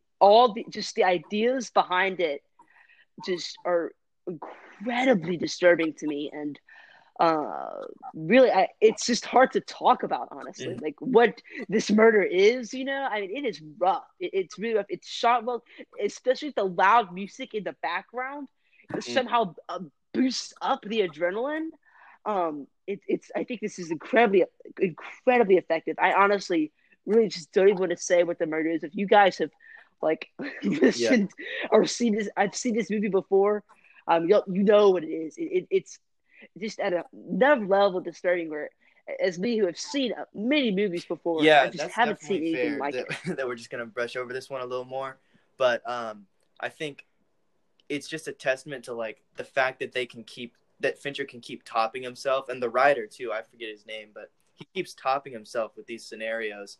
Yeah. Except for maybe like the lawyer is kind of a back step, but other than that, it's like 2 steps forward every time, and even on to the end. So that definitely helps the movie. I think it helps the runtime. Like I never feel bored because it's always accelerating instead of like having a payoff and then dropping down and then a lesser payoff and a greater payoff. Kind of when it varies throughout the movie, it's almost more boring. Yeah.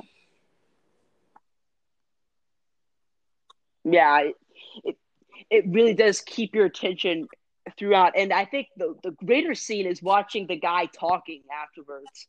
Like this actor, I don't know who's playing him. He's really good though. Like I think he really sells this moment. Just the way he looks too, just how pale he is, his shivering, just it's so well done. And then it's shot really well as we're kind of like panning back, cutting back and forth between Mills Mm-hmm. interrogating the guy who I guess owned this club or whatever, and that's some great dialogue as well. One of the most iconic lines I think Yeah. of the movie is, "You like what you do for a living?"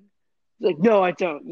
That's a really iconic line from the movie, and it is shot really well. The dialogue's great, and then after the scene is over, and they kind of pan back, and it's the shot of them both in the interrogation rooms, kind of pacing around, like that's such a great shot. Like I just instantly just Mm-hmm. a frameable moment. It's Yeah, fantastic. And yeah, and you talk about it accelerates constantly. I do think the next murder, what is it? I think I think Lust the or last one was Lust. Lust or Pride. Well, yeah, with the woman and the bed with the Um. pills like glued Oh to her yeah. What's the word hand for and then the that? It was telephone like glued to her it was hand. all about her self-image. I'm blanking. You got it. Come on. You I got think it. it Okay. might have been. We'll get there I'm gonna look first. it up. Ah, yeah. What are your It's thoughts on this murder pretty while I'm looking interesting. this It's up? like, he's John Doe has definitely given his victim a choice before, but never a choice quite like this. And it's weird because it's like she did technically kill herself. Um, I mean, she was coerced into it, but not really. Like, she did have a choice, and it was a horrible choice, but she could have lived, which, like, from a concept perspective, I think it almost is Mm-hmm. a step up from, like, the last murder was very, like, viscerally dark, but this one is, like, uh, more, like, psychologically terrifying. I agree. Yes, Yeah, of course. it was I Pride, should by be the able way. to It's remember that Pride, one. and which definitely makes sense. Yeah. um, I do think it's great though. For me, it just doesn't top like Sloth and Lust and all that. But I do really like it. It's shot really well. You get there's still that disturbing quality to it, even though the shots aren't that direct, like to the face, or anything like that. We're not really absorbing into details, but her hands are scratched up, nails are scraped up, and I think it's very well shot. It still keeps the level of disturbance, but it just didn't, for me, it didn't top Sloth and Lust, but it is very well done. And then I think we've entered kind of that 30-minute zone that I was talking about here. Um, from Kevin Spacey's introduction in this movie and on, I am floored, When did just they knock on his door? in awe. I mean, I this is. Oh, okay. we I wanted to we make sure we didn't skipped miss it. over that. Oh my gosh. Okay, yeah. Mistake. Yeah. So this happens. Um, I think right after they get the. I think after they get the fingerprints. It was the library thing, right? Yeah. So yeah, let's talk about that. So Morgan Freeman has this guy who pops up in a lot of Lots famous of Nolan movies. stuff. Memento. He's in Batman Begins. But yeah, he pops up here and gives Freeman the library card information on who's checked out these books, and this is kind of an idea that Pitt gives Freeman unintentionally, and I think it's a really cool bit of sleuth work. I haven't seen anything this inventive before, even though tracing records is pretty common. Library cards, I think that's really interesting, and yeah, they're able to track down John Doe's apartment here, and I can't believe I skipped over this. It's so stupid to me, but this is for me one of the best shot chases ever. Not the best. I'm not going to say it's the best, but one of the best shot chases, especially for a crime film, where it's not that Tom Cruise chase scene, which I love, but it's so messy. Like there's nothing triumphant about it at all. I mean, Mills loses in this scene. He gets hit to the face. He breaks his hand. I mean, I think it's really well shot. He's Doe is he's always a step ahead. He's always a step ahead, and that's I think that's just brilliant, brilliant writing, and really it's really well shot as well. Just kind of I think just the way Pitt holds the gun, to the way he's kind of clearing people out of the way. And just kind of I think just the detail, like the child kind of pointing to the room, and then, the hits the crowbar really just felt incredibly brutal. And the upward shot of the gun and the kind of Spacey's more dark figure in the background, excellent shot. This is one of the all-time best chase scenes for me because of how different it is from any other chase scene we've seen before. But it still feels incredibly blood pumping, and it's shot really well. And it's so different, from This is anything kind we've of seen before. I embarrassing, but whenever absolutely love John it. Doe first pulls the gun and starts shooting at them, that first shot, 100% dodged it. Like sitting in my bed with my laptop, I was like, "Oh!" I dodged it out of the way. I was like, "Whew." Huh. I jumped, I jumped a little bit for sure. Right. And even on rewatch, the way Spacey acts it all out, because I think a lot of this is Spacey here doing the running. And it may not be the running. It really caught me off guard, even knowing it was coming. And we also skipped over John Doe's apartment. I mean, oh my gosh. Like one of the all-time best villain layers. Like, I think the audience has a lot of expectations going in for this scene, and they're 100% met, and we also get some great dialogue and I guess kind of themes with kind of Somerset cautioning Mills against breaking down the door, because if he does this, he's betting a lot because it could all be over. They just don't have enough grounds to do it. They've compromised some things in not a very legal way, and that part of they need a warrant. Just without having a warrant, and I think that was just a really interesting part. I don't think we see oftentimes detectives and police officers like worry over a warrant, but they really do that in this movie. I think that's such a great dig into police work, and the way it looks is incredibly creepy. It 100% meets up to the expectations we have. Never feeling too over the top, but 100% over the top. In every way. I mean, the red crucifix, the cross over the bed, like keeping a souvenir from each of the kills. I mean, it is incredibly brutal. And one of the most iconic parts is the composition books. I remember having these in school. We don't use them anymore, but we used to. And just that one bit that Somerset pulls from one of these journals is just, I think it's fantastic. I mean, just the little bit here, throwing up on a man because he was so revolted by him and laughing at it. Just it's such a perfect capture of John Doe's life. It's shot so well, and just the adrenaline rush you get out of the phone ringing, like him rushing to the phone. The stakes. These aren't mobile phones. You can't see what the calls were. You can't call them back. I think that is the fact he's able to build stakes on that. I absolutely love. Yeah, it's definitely a fitting reveal for the lair, but I mean, the notebooks are crazy. I love the fact that they're not dated. I just think that's awesome detail. What do you think about the way they work around the breaking down the door?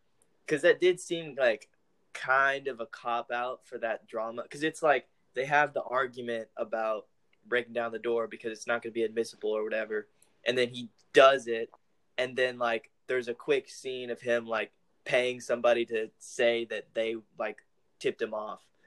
It's like I get that like they had to do that. It just felt a little disappointing to me. Like it's a really tiny nitpick, but like I don't know, that just kind of didn't sit totally right with me, because like there's other areas where they kind of circumvent the law in like a very necessary way, but it seems like that scene didn't even need to be shown. I like it. because they never do go to court. I like it. I think it's Mills. It's Mills bending the rules moment. I think it's kind of funny. Like I honestly thought it brought in a little bit of comedy as well. I think the Yeah, the lady playing as the homeless woman. I think she's kind of funny. And for me, I appreciate it so much because Fincher clearly has studied detectives and police work for a long time, and I think Zodiac might just be the pinnacle of that. But with here as well, Mills complains a lot about just sitting around. That's a whole lot of police work. Is just sitting around, doing paperwork and making calls, and that's clearly not what Mills is on the job to do. And I think I think it's just a good insight to Mills' character. It's his bending the rules moment. I honestly I feel like they do need to have this moment because um I think it just for me it adds to the realism of the police work. And I'm a big FBI kind of police work fan. It's something I like to study. And so on that level, I appreciated it as the bending the rules and appreciating and having so much respect for the warrant. Because I think if they just knocked the door down, I wouldn't like it as much. Yeah, I think knocking the door down is definitely a great bending the rules moment for Mills, and I see your point. It definitely is funny, and it's definitely realistic. It's a very short scene, so like it's not even really worth complaining about. But I just thought I would. I understand. I understand how it could disrupt the pacing for some, but I think it's all worth it with the reveal about Spacey's apartment. Did you voice what you thought about it? I loved it. I thought that the dates being removed from the notebooks was particularly awesome. The cross is particularly awesome, but you already mentioned that. Yeah, it's great. We forgot about the photographer. That Spacey was the photographer that took a picture of Mills, and that reveal first viewing, absolutely gut punching. Just you really feel just as bummed out as Mills is that you had him right there. It's just such a brilliant moment where it doesn't feel convenient at all. Like it adds to John Doe's fascination for Mills and Somerset. It's also like the first time that he really starts taunting them. Well, honestly, I feel like he's been taunting them throughout the whole movie. This is just the most blatant one. Yeah. Right, but like, he was taunting them in ways that was like, oh yeah, whatever detective comes across this case, is gonna be, confounded. But this is the first time where he was like, I'm taking a picture of you, I'm standing right next to you, and you still can't catch me. Like that was very personal. It's definitely the best taunting moment Doe has out of all of his taunting moments. For now. But yeah, we skipped over this scene, but let's get into Kevin Spacey's John Doe. I think this is one of the best character introductions ever. Detective, for me. That's a really great opening line. I mean, I forgot Kevin Spacey was going to be in this movie when I first saw it. This was my first Kevin Spacey performance. Obviously he's a terrible person, but I mean, I've said it before. He's a great actor, man. He is just fantastic in everything I've seen him in. House of Cards, American Beauty, LA Confidential. I'm just like, he's so good in this movie. It's one of the best villains ever. I mean, I honestly don't think he gets enough credit. I mean, this is right up there with like Buffalo Bill and Darth Vader, just iconic. And man, Spacey just, for me, he outshines Pitt and Freeman from this point on. My eyes are on him the entire time. I want to hear what he has to say. It's incredibly gripping, and just with the cut skin, so there's no prints. I mean, that is just creepy dedication, man. And just Pitt's acting when he first sees him, and like just the way he's yelling at him and talking to him, and just the yelling, it creates this instant chaos. It's fantastic. Yeah, he really is such a great villain because he's so completely unlikable. Like, I hate him like the whole time he's on screen. And like obviously, James Spacey's career only adds to that, but like he's just completely vile. Nothing to like about, nothing redeeming about him at all. Yeah, but the worst part about it is when we'll get into the car ride later, but some of the points he makes here, I mean, you can't take away from him, and that's the best villain.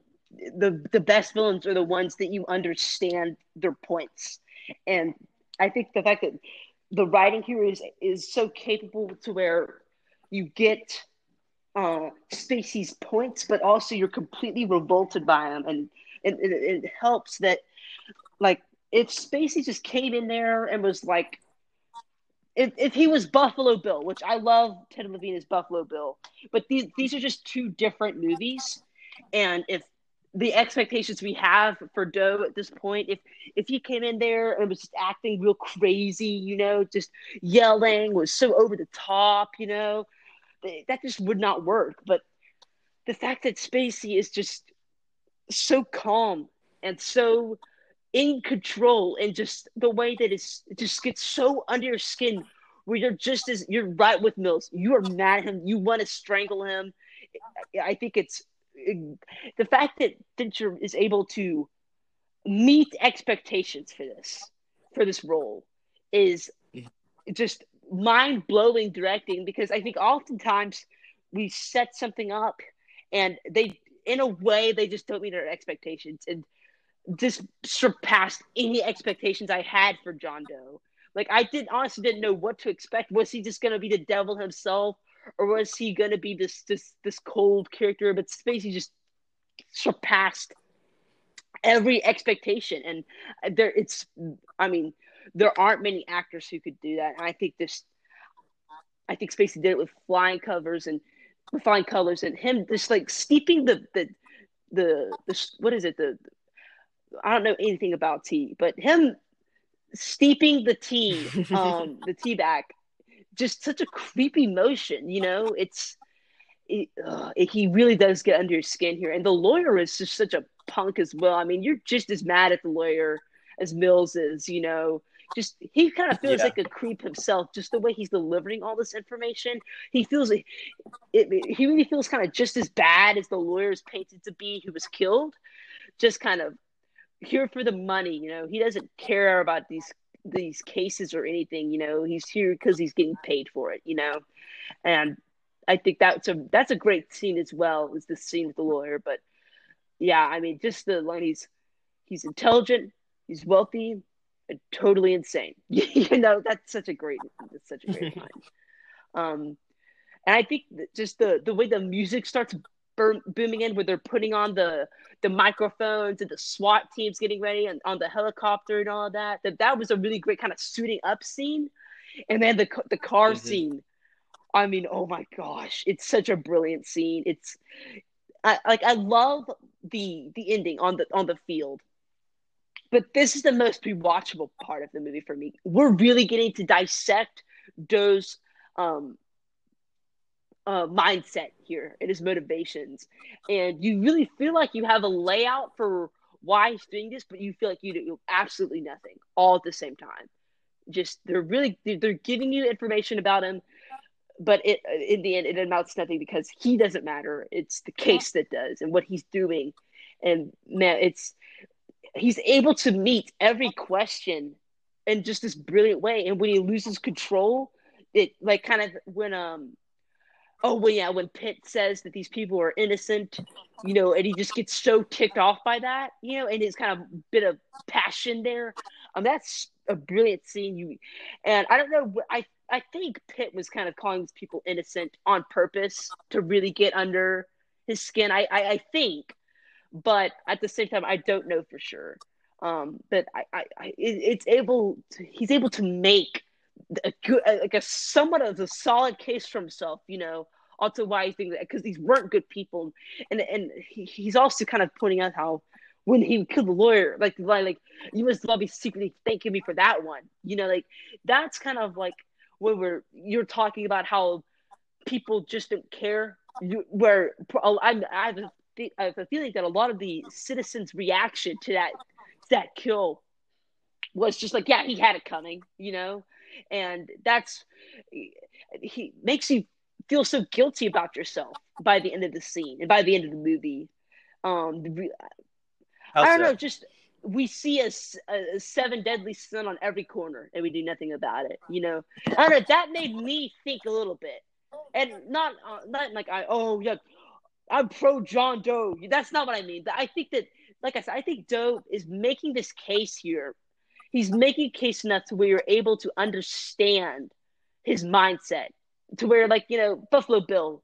And by the way, I've used Buffalo Bill a lot as kind of a negative. He's not, like, love Buffalo Bill, not the in a character way, in a character standpoint, in writing. I really like Buffalo Bill, but yeah, I think he's just. I think this is masterful writing. Pitt and Freeman are great as well, and just the way that Pitt's getting riled up and the way Spacey's just totally in control. He really just shuts the door on Pitt, where he's just kind of like, you wouldn't be alive unless I let you.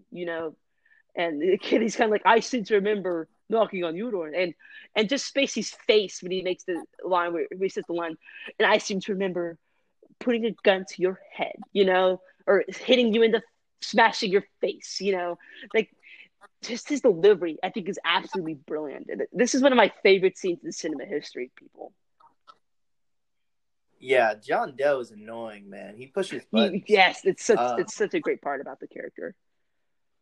I don't really agree with you that like I wasn't feeling like, oh, I kind of see where he's coming from. Like, I was just like seeing it as this completely insane person that's totally blind to like what he is doing and what he has done, and thinks that he has this master plan, but his plan is just like destruction. Like, there's no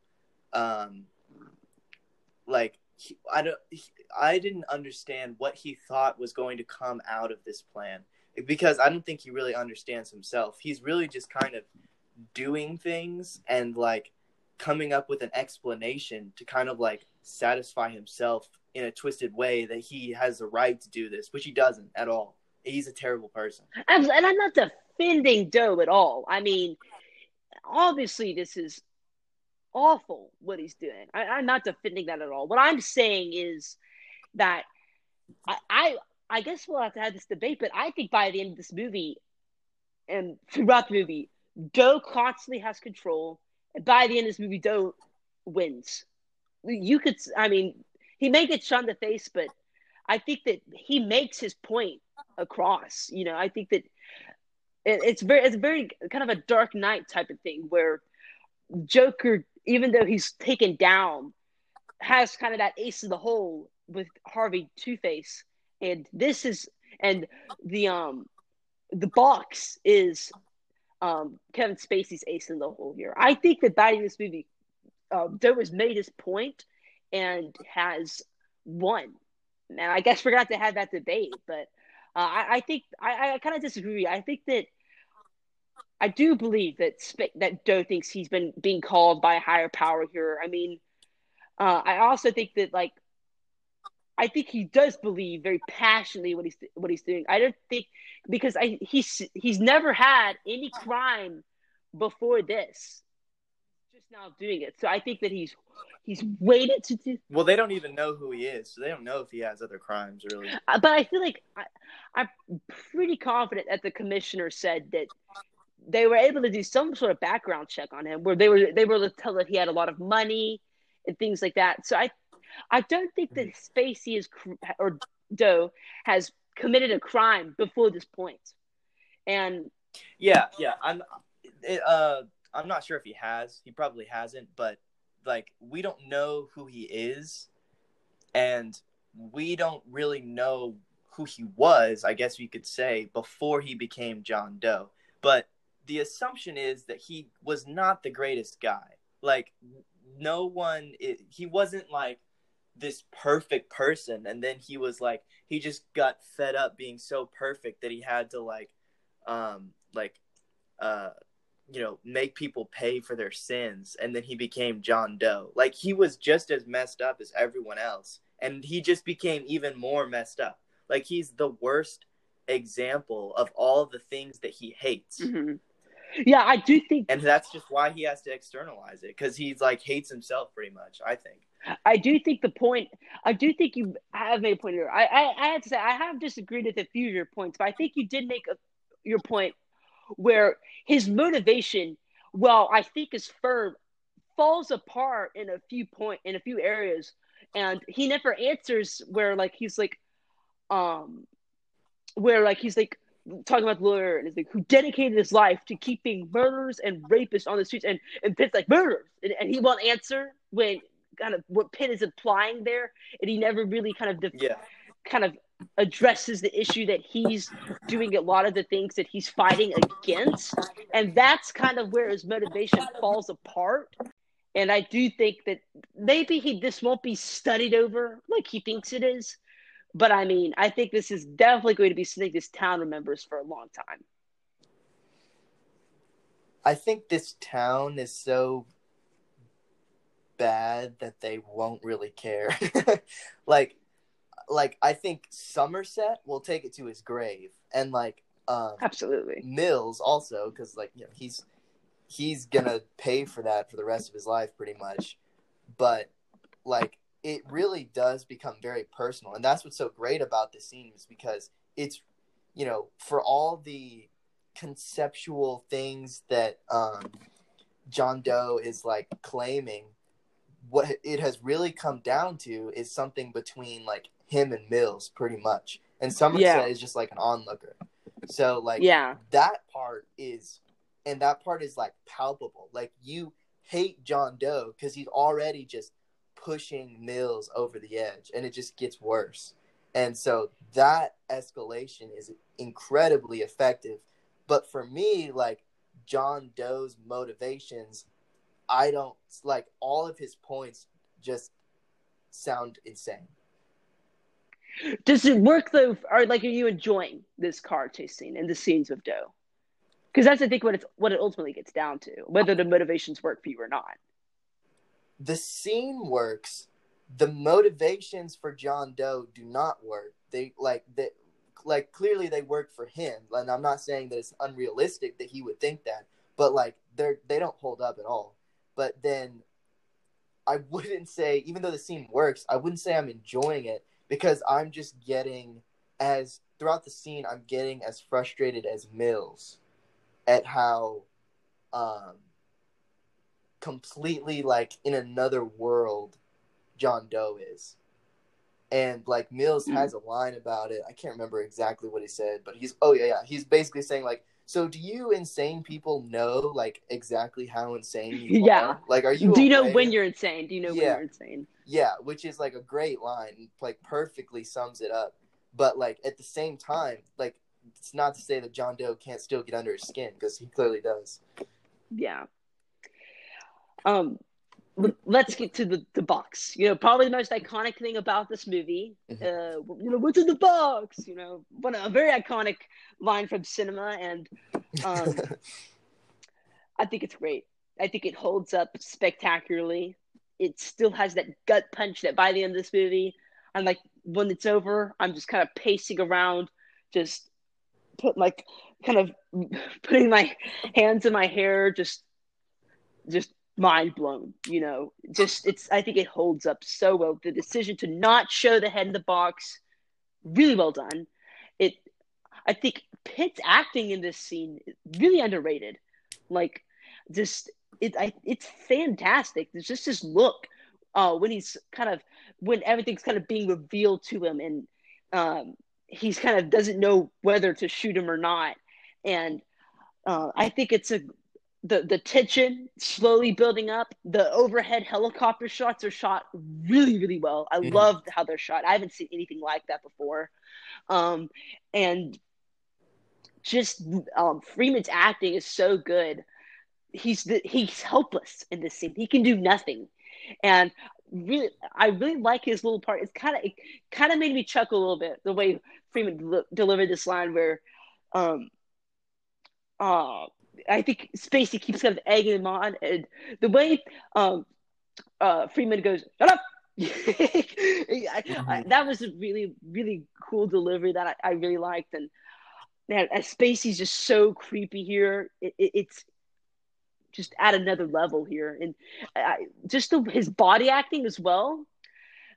He gets really sadistic every time he kind of turns his head, Mhm. because he's just so he acts like he's just so over everybody else. Just kind of like, oh, he didn't know. Like that's just incredibly creepy. The music by Howard Shore is so good. I really love that piece. It's my favorite piece from the whole movie. Um, and yeah, it 100% delivered for me. It's you feel exactly like Mills by the scenes over. Mills looks dead by the end of this movie. He looks soulless, and I felt the exact same way by the end, just hollow, and then that's a gut punching way to end a movie, but incredibly effective. And I think it's the right up there with Empire Strikes Back and like Twin Peaks: The Return. Is one of the best endings ever. Yeah, I mean the ending is definitely what elevates this movie overall. Like it's not that anything has been like subpar in the film, but like the conclusion brings the whole thing up a couple notches. Because otherwise, without this scene being as great as it is, it's a good Fincher movie, right? But with this scene being as good as it is, it's just a great movie overall. I think everything's baking on this scene. I think it's still a great movie without this scene. For me, though, I think I like this movie a little bit more than you do. So for me, I think this has been a great movie, and this scene takes it to the incredible level for me because everything's banking on this scene, and because it works so well, it elevates all the other material. Yeah, exactly. Yeah. Um. There was I okay. So I have the Blu-ray for this movie, and there was an alternate ending with actual footage that was like, oh, I need to see this. And there were multiple ways this was going to go. Like they were gonna like when Mills shoots the screen go black, which I think would have had a really good shock value, but Mhm. wouldn't be as rewatchable. I think you need that scene where Somerset says he's gonna stay on. I think that's a great scene. Yeah. Also the line as well where he's like, Ernest Hemingway once said, "The world is a fine place, and worth fighting for. I agree with the second part." You know, that's a really great line there. And I think Freeman's delivery on that's really well. I think this movie starts with Somerset and it ends with Somerset. And there is also a way in the commentary track, Freeman says that the plan was at one point for Somerset to shoot Doe and take the blame, and so Hmm. Mills wouldn't have that on his conscience, which I think is really interesting. Do you think that works? Yeah, I I think you think it need does. I think you need a few more scenes after it, though. I think to show a little bit more aftermath. Sure, I mean it would be a different aftermath. Like Somerset wouldn't be saying "I'm still in the force." He would be saying "I'm going to jail." Um, Yeah, but like he does throw his gun away, and I wasn't ever really sure why. It seems like he could have he could have stopped Mills, or he could have, like you said, killed John Doe. Are either of those options plausible, though? It seems like they are to me. It seems like he could have rushed Mills and tackled him. Like, Mills isn't going to shoot him just to shoot I John don't know. Doe. Mills is at a really bad place. I wouldn't be surprised. Like, I honestly think that him not that Somerset throwing away the gun is kind of just this. I think really just Mills is at a really unstable place, and I think Somerset's trying to be as gentle as possible. And I think the sign of a gun is a sign of hostility. And I think that Mills is not in an emotional place right now to have Somerset try to persuade him with a gun. And I'm not saying that he would shove the gun in his face or anything like that. And I I think think he could have shot him. I do agree. I do agree. And that's just that's just ultimately comes down to which ending the way it goes. And I think throwing away the gun ultimately shows what direction this movie is going for. And so I was talking with my dad after we first saw the movie, and in the morning after we were still talking about it, and I was like, "Man, crazy ending," and he was like, "Yeah, Mills made the right choice," and I was like, "Really?" Like, because for me, I think Doe has set up this. It's just so brilliantly done to where he wins either way. You know, if he wins, he's still kind of it shows his superiority, quote unquote, to the law enforcement, how they don't matter. And but I also think he gets the better deal where his masterpiece is fully created here. I think Doe is satisfied either way, but I think he's even happier with this. Yeah, he's definitely happy with this. Like, I mean, Somerset lays it out like this is his plan. Like, don't do it. Yeah, I'm just like, it's weird to me that Somerset puts all the responsibility of the choice, like the decision, on Mills when he knows that Mills is in the most like um, volatile emotional state. Like, Mills is the one that has all the stakes piled up for him, and then Somerset is like, let me not try to like influence this at all. Let me just throw the gun down and say, don't do it. Like, please, it's what he wants. Please don't do it. Like I understand he didn't have a lot of time to think about it, but it doesn't seem like that really worked. Like, I understand why they had Mills kill John Doe, because the way Somerset was handling it, like, what was Mills supposed to do? Like, he was gonna kill him. I think it was just a sign of trust. Honestly, I mean, I think you have to buy their friendship by the end of the movie. That he's putting it in his hands, and I think it's just a sign of. I think Somerset knows deep down what Mills is going to do, but I think he's going to put that trust in Mills' hands, and maybe it's not the smartest move, but I do think that I like the decision because I think that I don't know, Somerset being just kind of this helpless advice. I think if he hadn't thrown away the gun and he tackled him or something, it demeanors Somerset's role in the movie as this bystander to these horrible events where the attention it's Mills and Spacey. And I think if Somerset gets in the way of that too much, it's not a better movie. Yeah, cinematically, yes, I agree with you. I'm just trying to think about like that. Just, I don't know. It was. It gave me pause this time around, because the first time around I was just like, like very much just in shock of the situation. But the second time around, it's like, okay, how else could this have gone? Because like even with them having alternate endings, like it's clear it could have gone many, many different ways, and it's interesting to think about. Yeah, I do agree. I see your point. I see your point, and I do think it'd have been cool if this Blu-ray I had a bit more bonus features on the way on the way it could have gone. I'd have liked to see that footage, see how it played out.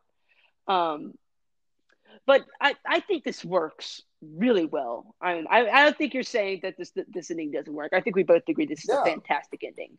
Yeah, it's a testament to the quality of the situation that like there's so many different outcomes that are possible. Yeah. I think that I don't think that the ending with Somerset takes anything out of the gut punch of the movie either. I don't know about you. Oh no. I think it adds to it. Yeah, I agree. Um. So yeah, anything else to add to Seven before we state our recommends and our final summary of the movie? Ernest Hemingway, only half right. Yeah, love that line. Love that line. Anyway, let's get into it. Patrick, do you recommend Seven and why? Yes, I recommend Seven. Of the Fincher movies that I've already seen, it's one of my favorites. I think it's one of his best. If you love, I mean, I don't know. You don't really have to love mystery movies to love this movie, or like detective movies, because I really don't. Like I've said that before, but for the new listeners, I really don't like this kind of movie in general. But it's not even about that in this movie. This movie is about so much more than that, and it's really just a vehicle for a story that is, one of the best of American cinema in like its century, I would say. Yeah, I think it's pretty clear. This is one of my favorite movies ever. I mean, top 5. It is astounding to me. Just, I think this movie holds up 25 years later, really well, or 26 years later, really, really well. I mean, the acting, the performances, just fantastic. I mean, Pitt, Freeman, Spacey, 3 of the most legendary actors on screen together is just something you got to see. John Doe, I think Patrick and I see things a little differently on this character.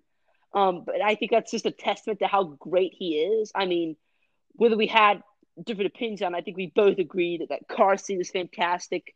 The dissection of his motivations and seeing what he is like pays off, I think, really well. I think we can agree on that for sure. Yeah, chill inducing. Yeah.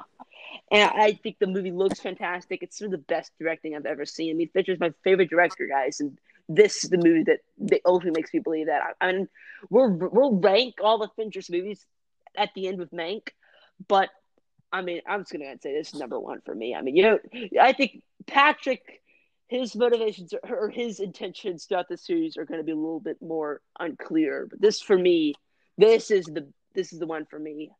This is fantastic. This is one of my favorite scripts of all time. I can't say this guy is my favorite writer. He's just not as consistent as Aaron Sorkin is. But this is a fantastic script. I love it. I really just I will continue to go back to this movie. It's disturbing on just a completely different level, and it's only Fincher could do what this movie does. For me, this takes out any complaints you have about Alien 3 or anything like that. I mean, this guy's a good director when you see this movie. I mean, how can you not? That just confounds me. If you can, whether you don't like the movie, I mean, you've got to see the brilliance here on screen. It's just some good here. It's fantastic. It's a strong recommend. It's the strongest recommend I've given on the podcast. Yeah, there. That's the best movie we've talked about. Nice. So yeah, let's get to our 5 movies that we want to see soon, and then we'll talk about what's next for the podcast in our Fincher retrospective. All right. Do you want to start? Yeah, I'll go ahead and start. So my number 5 here. This isn't in any order. I want to see Network the most, guys. Yeah, I was really debating.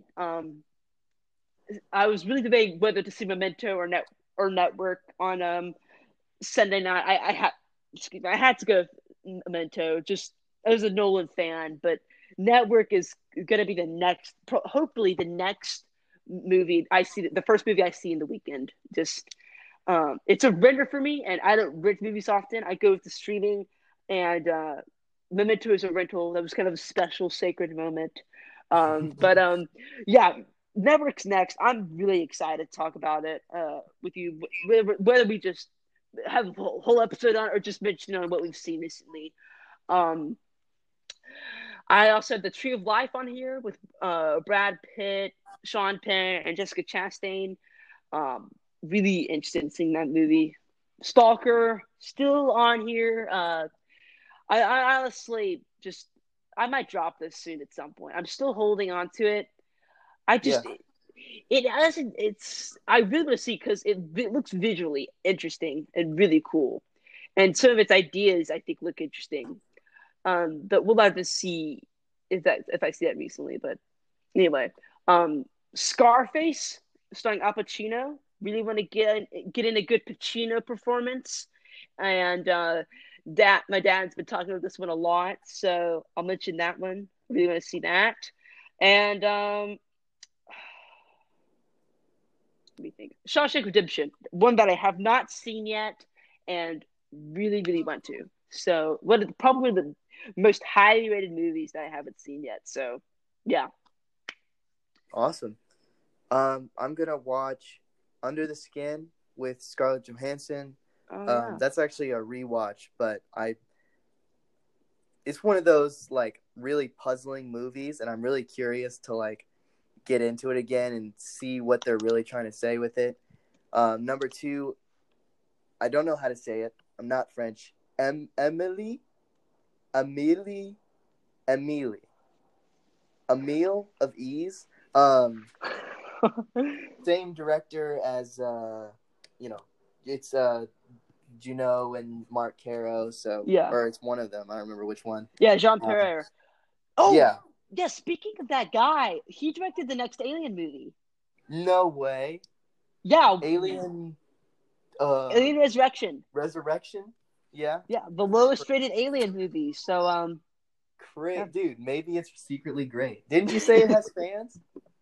No, I said Yeah, Alien. you did. No, I said Prometheus had fans. Yeah, you're right. Okay, my next movie is In and of Itself, which is like I don't know why I put this on here. I came across it randomly. It's like a magic show that's like supposed to be really profound. Okay, I don't just go with me on that one. Okay. Okay. American Utopia. David Byrne has a new musical out somewhere. I don't know where I'm gonna find it. It's on some streaming service, I think. HBO Max. Sweet. I'll have to figure that out somehow. And then, it's worth it, I have to say. Cancel your HBO subscription and get HBO Max. It's worth it. Okay. Have you seen American Utopia? I know you watched Stop Making Sense. I did. I watched American Utopia. It's really fun. So it's if you like Stop Making Sense, you're gonna like this. Just very pure, just kind of happiness, you know. David Byrne's a really just a fun presence to watch, you know, and Yeah. that's really on display here. It's one of the best shot live performances I've seen with Spike Lee at the helm. You know, it looks fantastic. The music's fun. I think you'll like it if you like Stop Making Sense. Yeah, that's exactly what I'm looking for. So excited about that one. And I'm also watching Howl's Moving Castle on your recommendation because it's the greatest anime movie of all time, you said. So anime, not animated. Yeah, I said anime. Oh, okay. And yeah, that's my 5. Yeah, awesome. So up next with Fincher, I believe we have The Game, right? Yeah. So, spoiler alert. Yeah. Oh, how good is it though? See. Oh, we'll have to see. Yeah, this is one of the more controversial. I think one of the more controversial Fincher ones, kind of in the Panic Room, Mank area. Alien 3, of course, we can't forget about that. One of his more controversial ones. I've seen it though. I won't say what I think about it, but I'm definitely excited to talk about that with you. I think we got a great conversation out of Se7en. I think we're gonna get a great conversation about The Game. After The Game, though, Fight Club. Man, that's the one I'm excited about. Can we just skip The Game, please? Let's just talk about Fight Club. That's what I want to talk about. But anyway, we have to. Consistency is the name here. But that's not the next movie we're talking about, Patrick. We need something a little more fiery first. Perhaps Heat. What you need.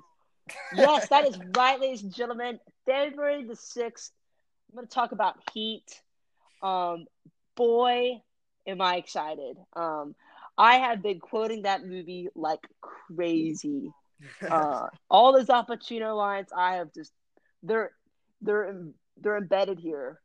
I am really excited to talk about this movie. I'm really thinking on this rewatch it's going to jump up on my favorites list. It's already in my top 10.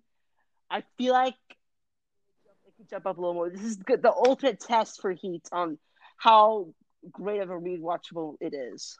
Yeah, I'm really curious about this one. I watched it a bunch, like 2 years ago. I watched it like 10 times in the year, and I watched it with my mom a bunch. She loved it. We watched it together all the time. But I haven't seen it in a while, so I'm really excited to watch it again. Yeah, here's what I have to say, people. You're going to hear me imitate Al Pacino A lot. whole lot in that episode. I am serious. Like, I'm excited to show off my probably really bad Al Pacino imitation, but I am going to do it. I may not be no Bill Hader or Alec Baldwin, but I can do it. I'm going to do it, guys. I'm going to do just every scene. Like, when we get to the scene where he's talking with that that guy who he gets some information there, and he goes, "Give me the guts, give me the guts." You know, just there's gonna be a lot of that happening there, a lot of that. So there's a little taste for you. That was pretty bad. I've done better though. I've done better. Yeah, definitely, dude. You gotta pull out your Marlon Brando at some time. I'll have to practice a little bit on that one. I haven't done Brando in a while. Yeah. I did that one time, man. I had to take out a lot of cotton ball fuzz out of my braces after doing that. That was not cotton candy. So anyway, February the 6th, our episode for Heat's going to come into drop. I'm very excited to talk about it. I'm excited to talk about it with you. That's going to be a really great movie to talk about, whether we end up liking it on rewatch or not. Mm-hmm. I'm pretty sure I'm still gonna like it. But anyway, wait a minute, this movie is terrible. What was I thinking? Anyway, Patrick is off the grid, incognito. Like I said, he's John Doe. No records of him anywhere. You can't find him. Comparison. I don't know how to respond to that. I don't like it at all. Please. He's off the grid. He is from some Liam Neeson action movie. I'm sure Liam Neeson's gone off the grid at some point, so I'm just going to use that term. Anyway, you can find me over at Letterboxd. My handle is No Nukem. You can also find me at my blog, the nonukemhub.blogspot.com. We hope you continue with us through our Fincher Retrospective and check out our Heat episode and listen to some of our previous episodes as well. I want to recommend Alien 3 episode. I'm really proud of how that episode turned out. I think we had some fun moments there. I think there's some fun moments here. You may not have enjoyed my John Doe comparison, Patrick, but I have had a blast. I'm so glad. I'm glad that you enjoyed it. At least it had a benefit. All right, we'll be back with Heat. Hopefully, I'll have seen Network by that point. Hopefully, or Patrick's probably going to kill me. So no. That's not even a John Doe comparison. I just think Patrick's just going to strangle me through our Zoom chat. How is that not a John Doe comparison? Anyway, thank you for listening to this episode. We hope you enjoyed it. And to end on a really high note,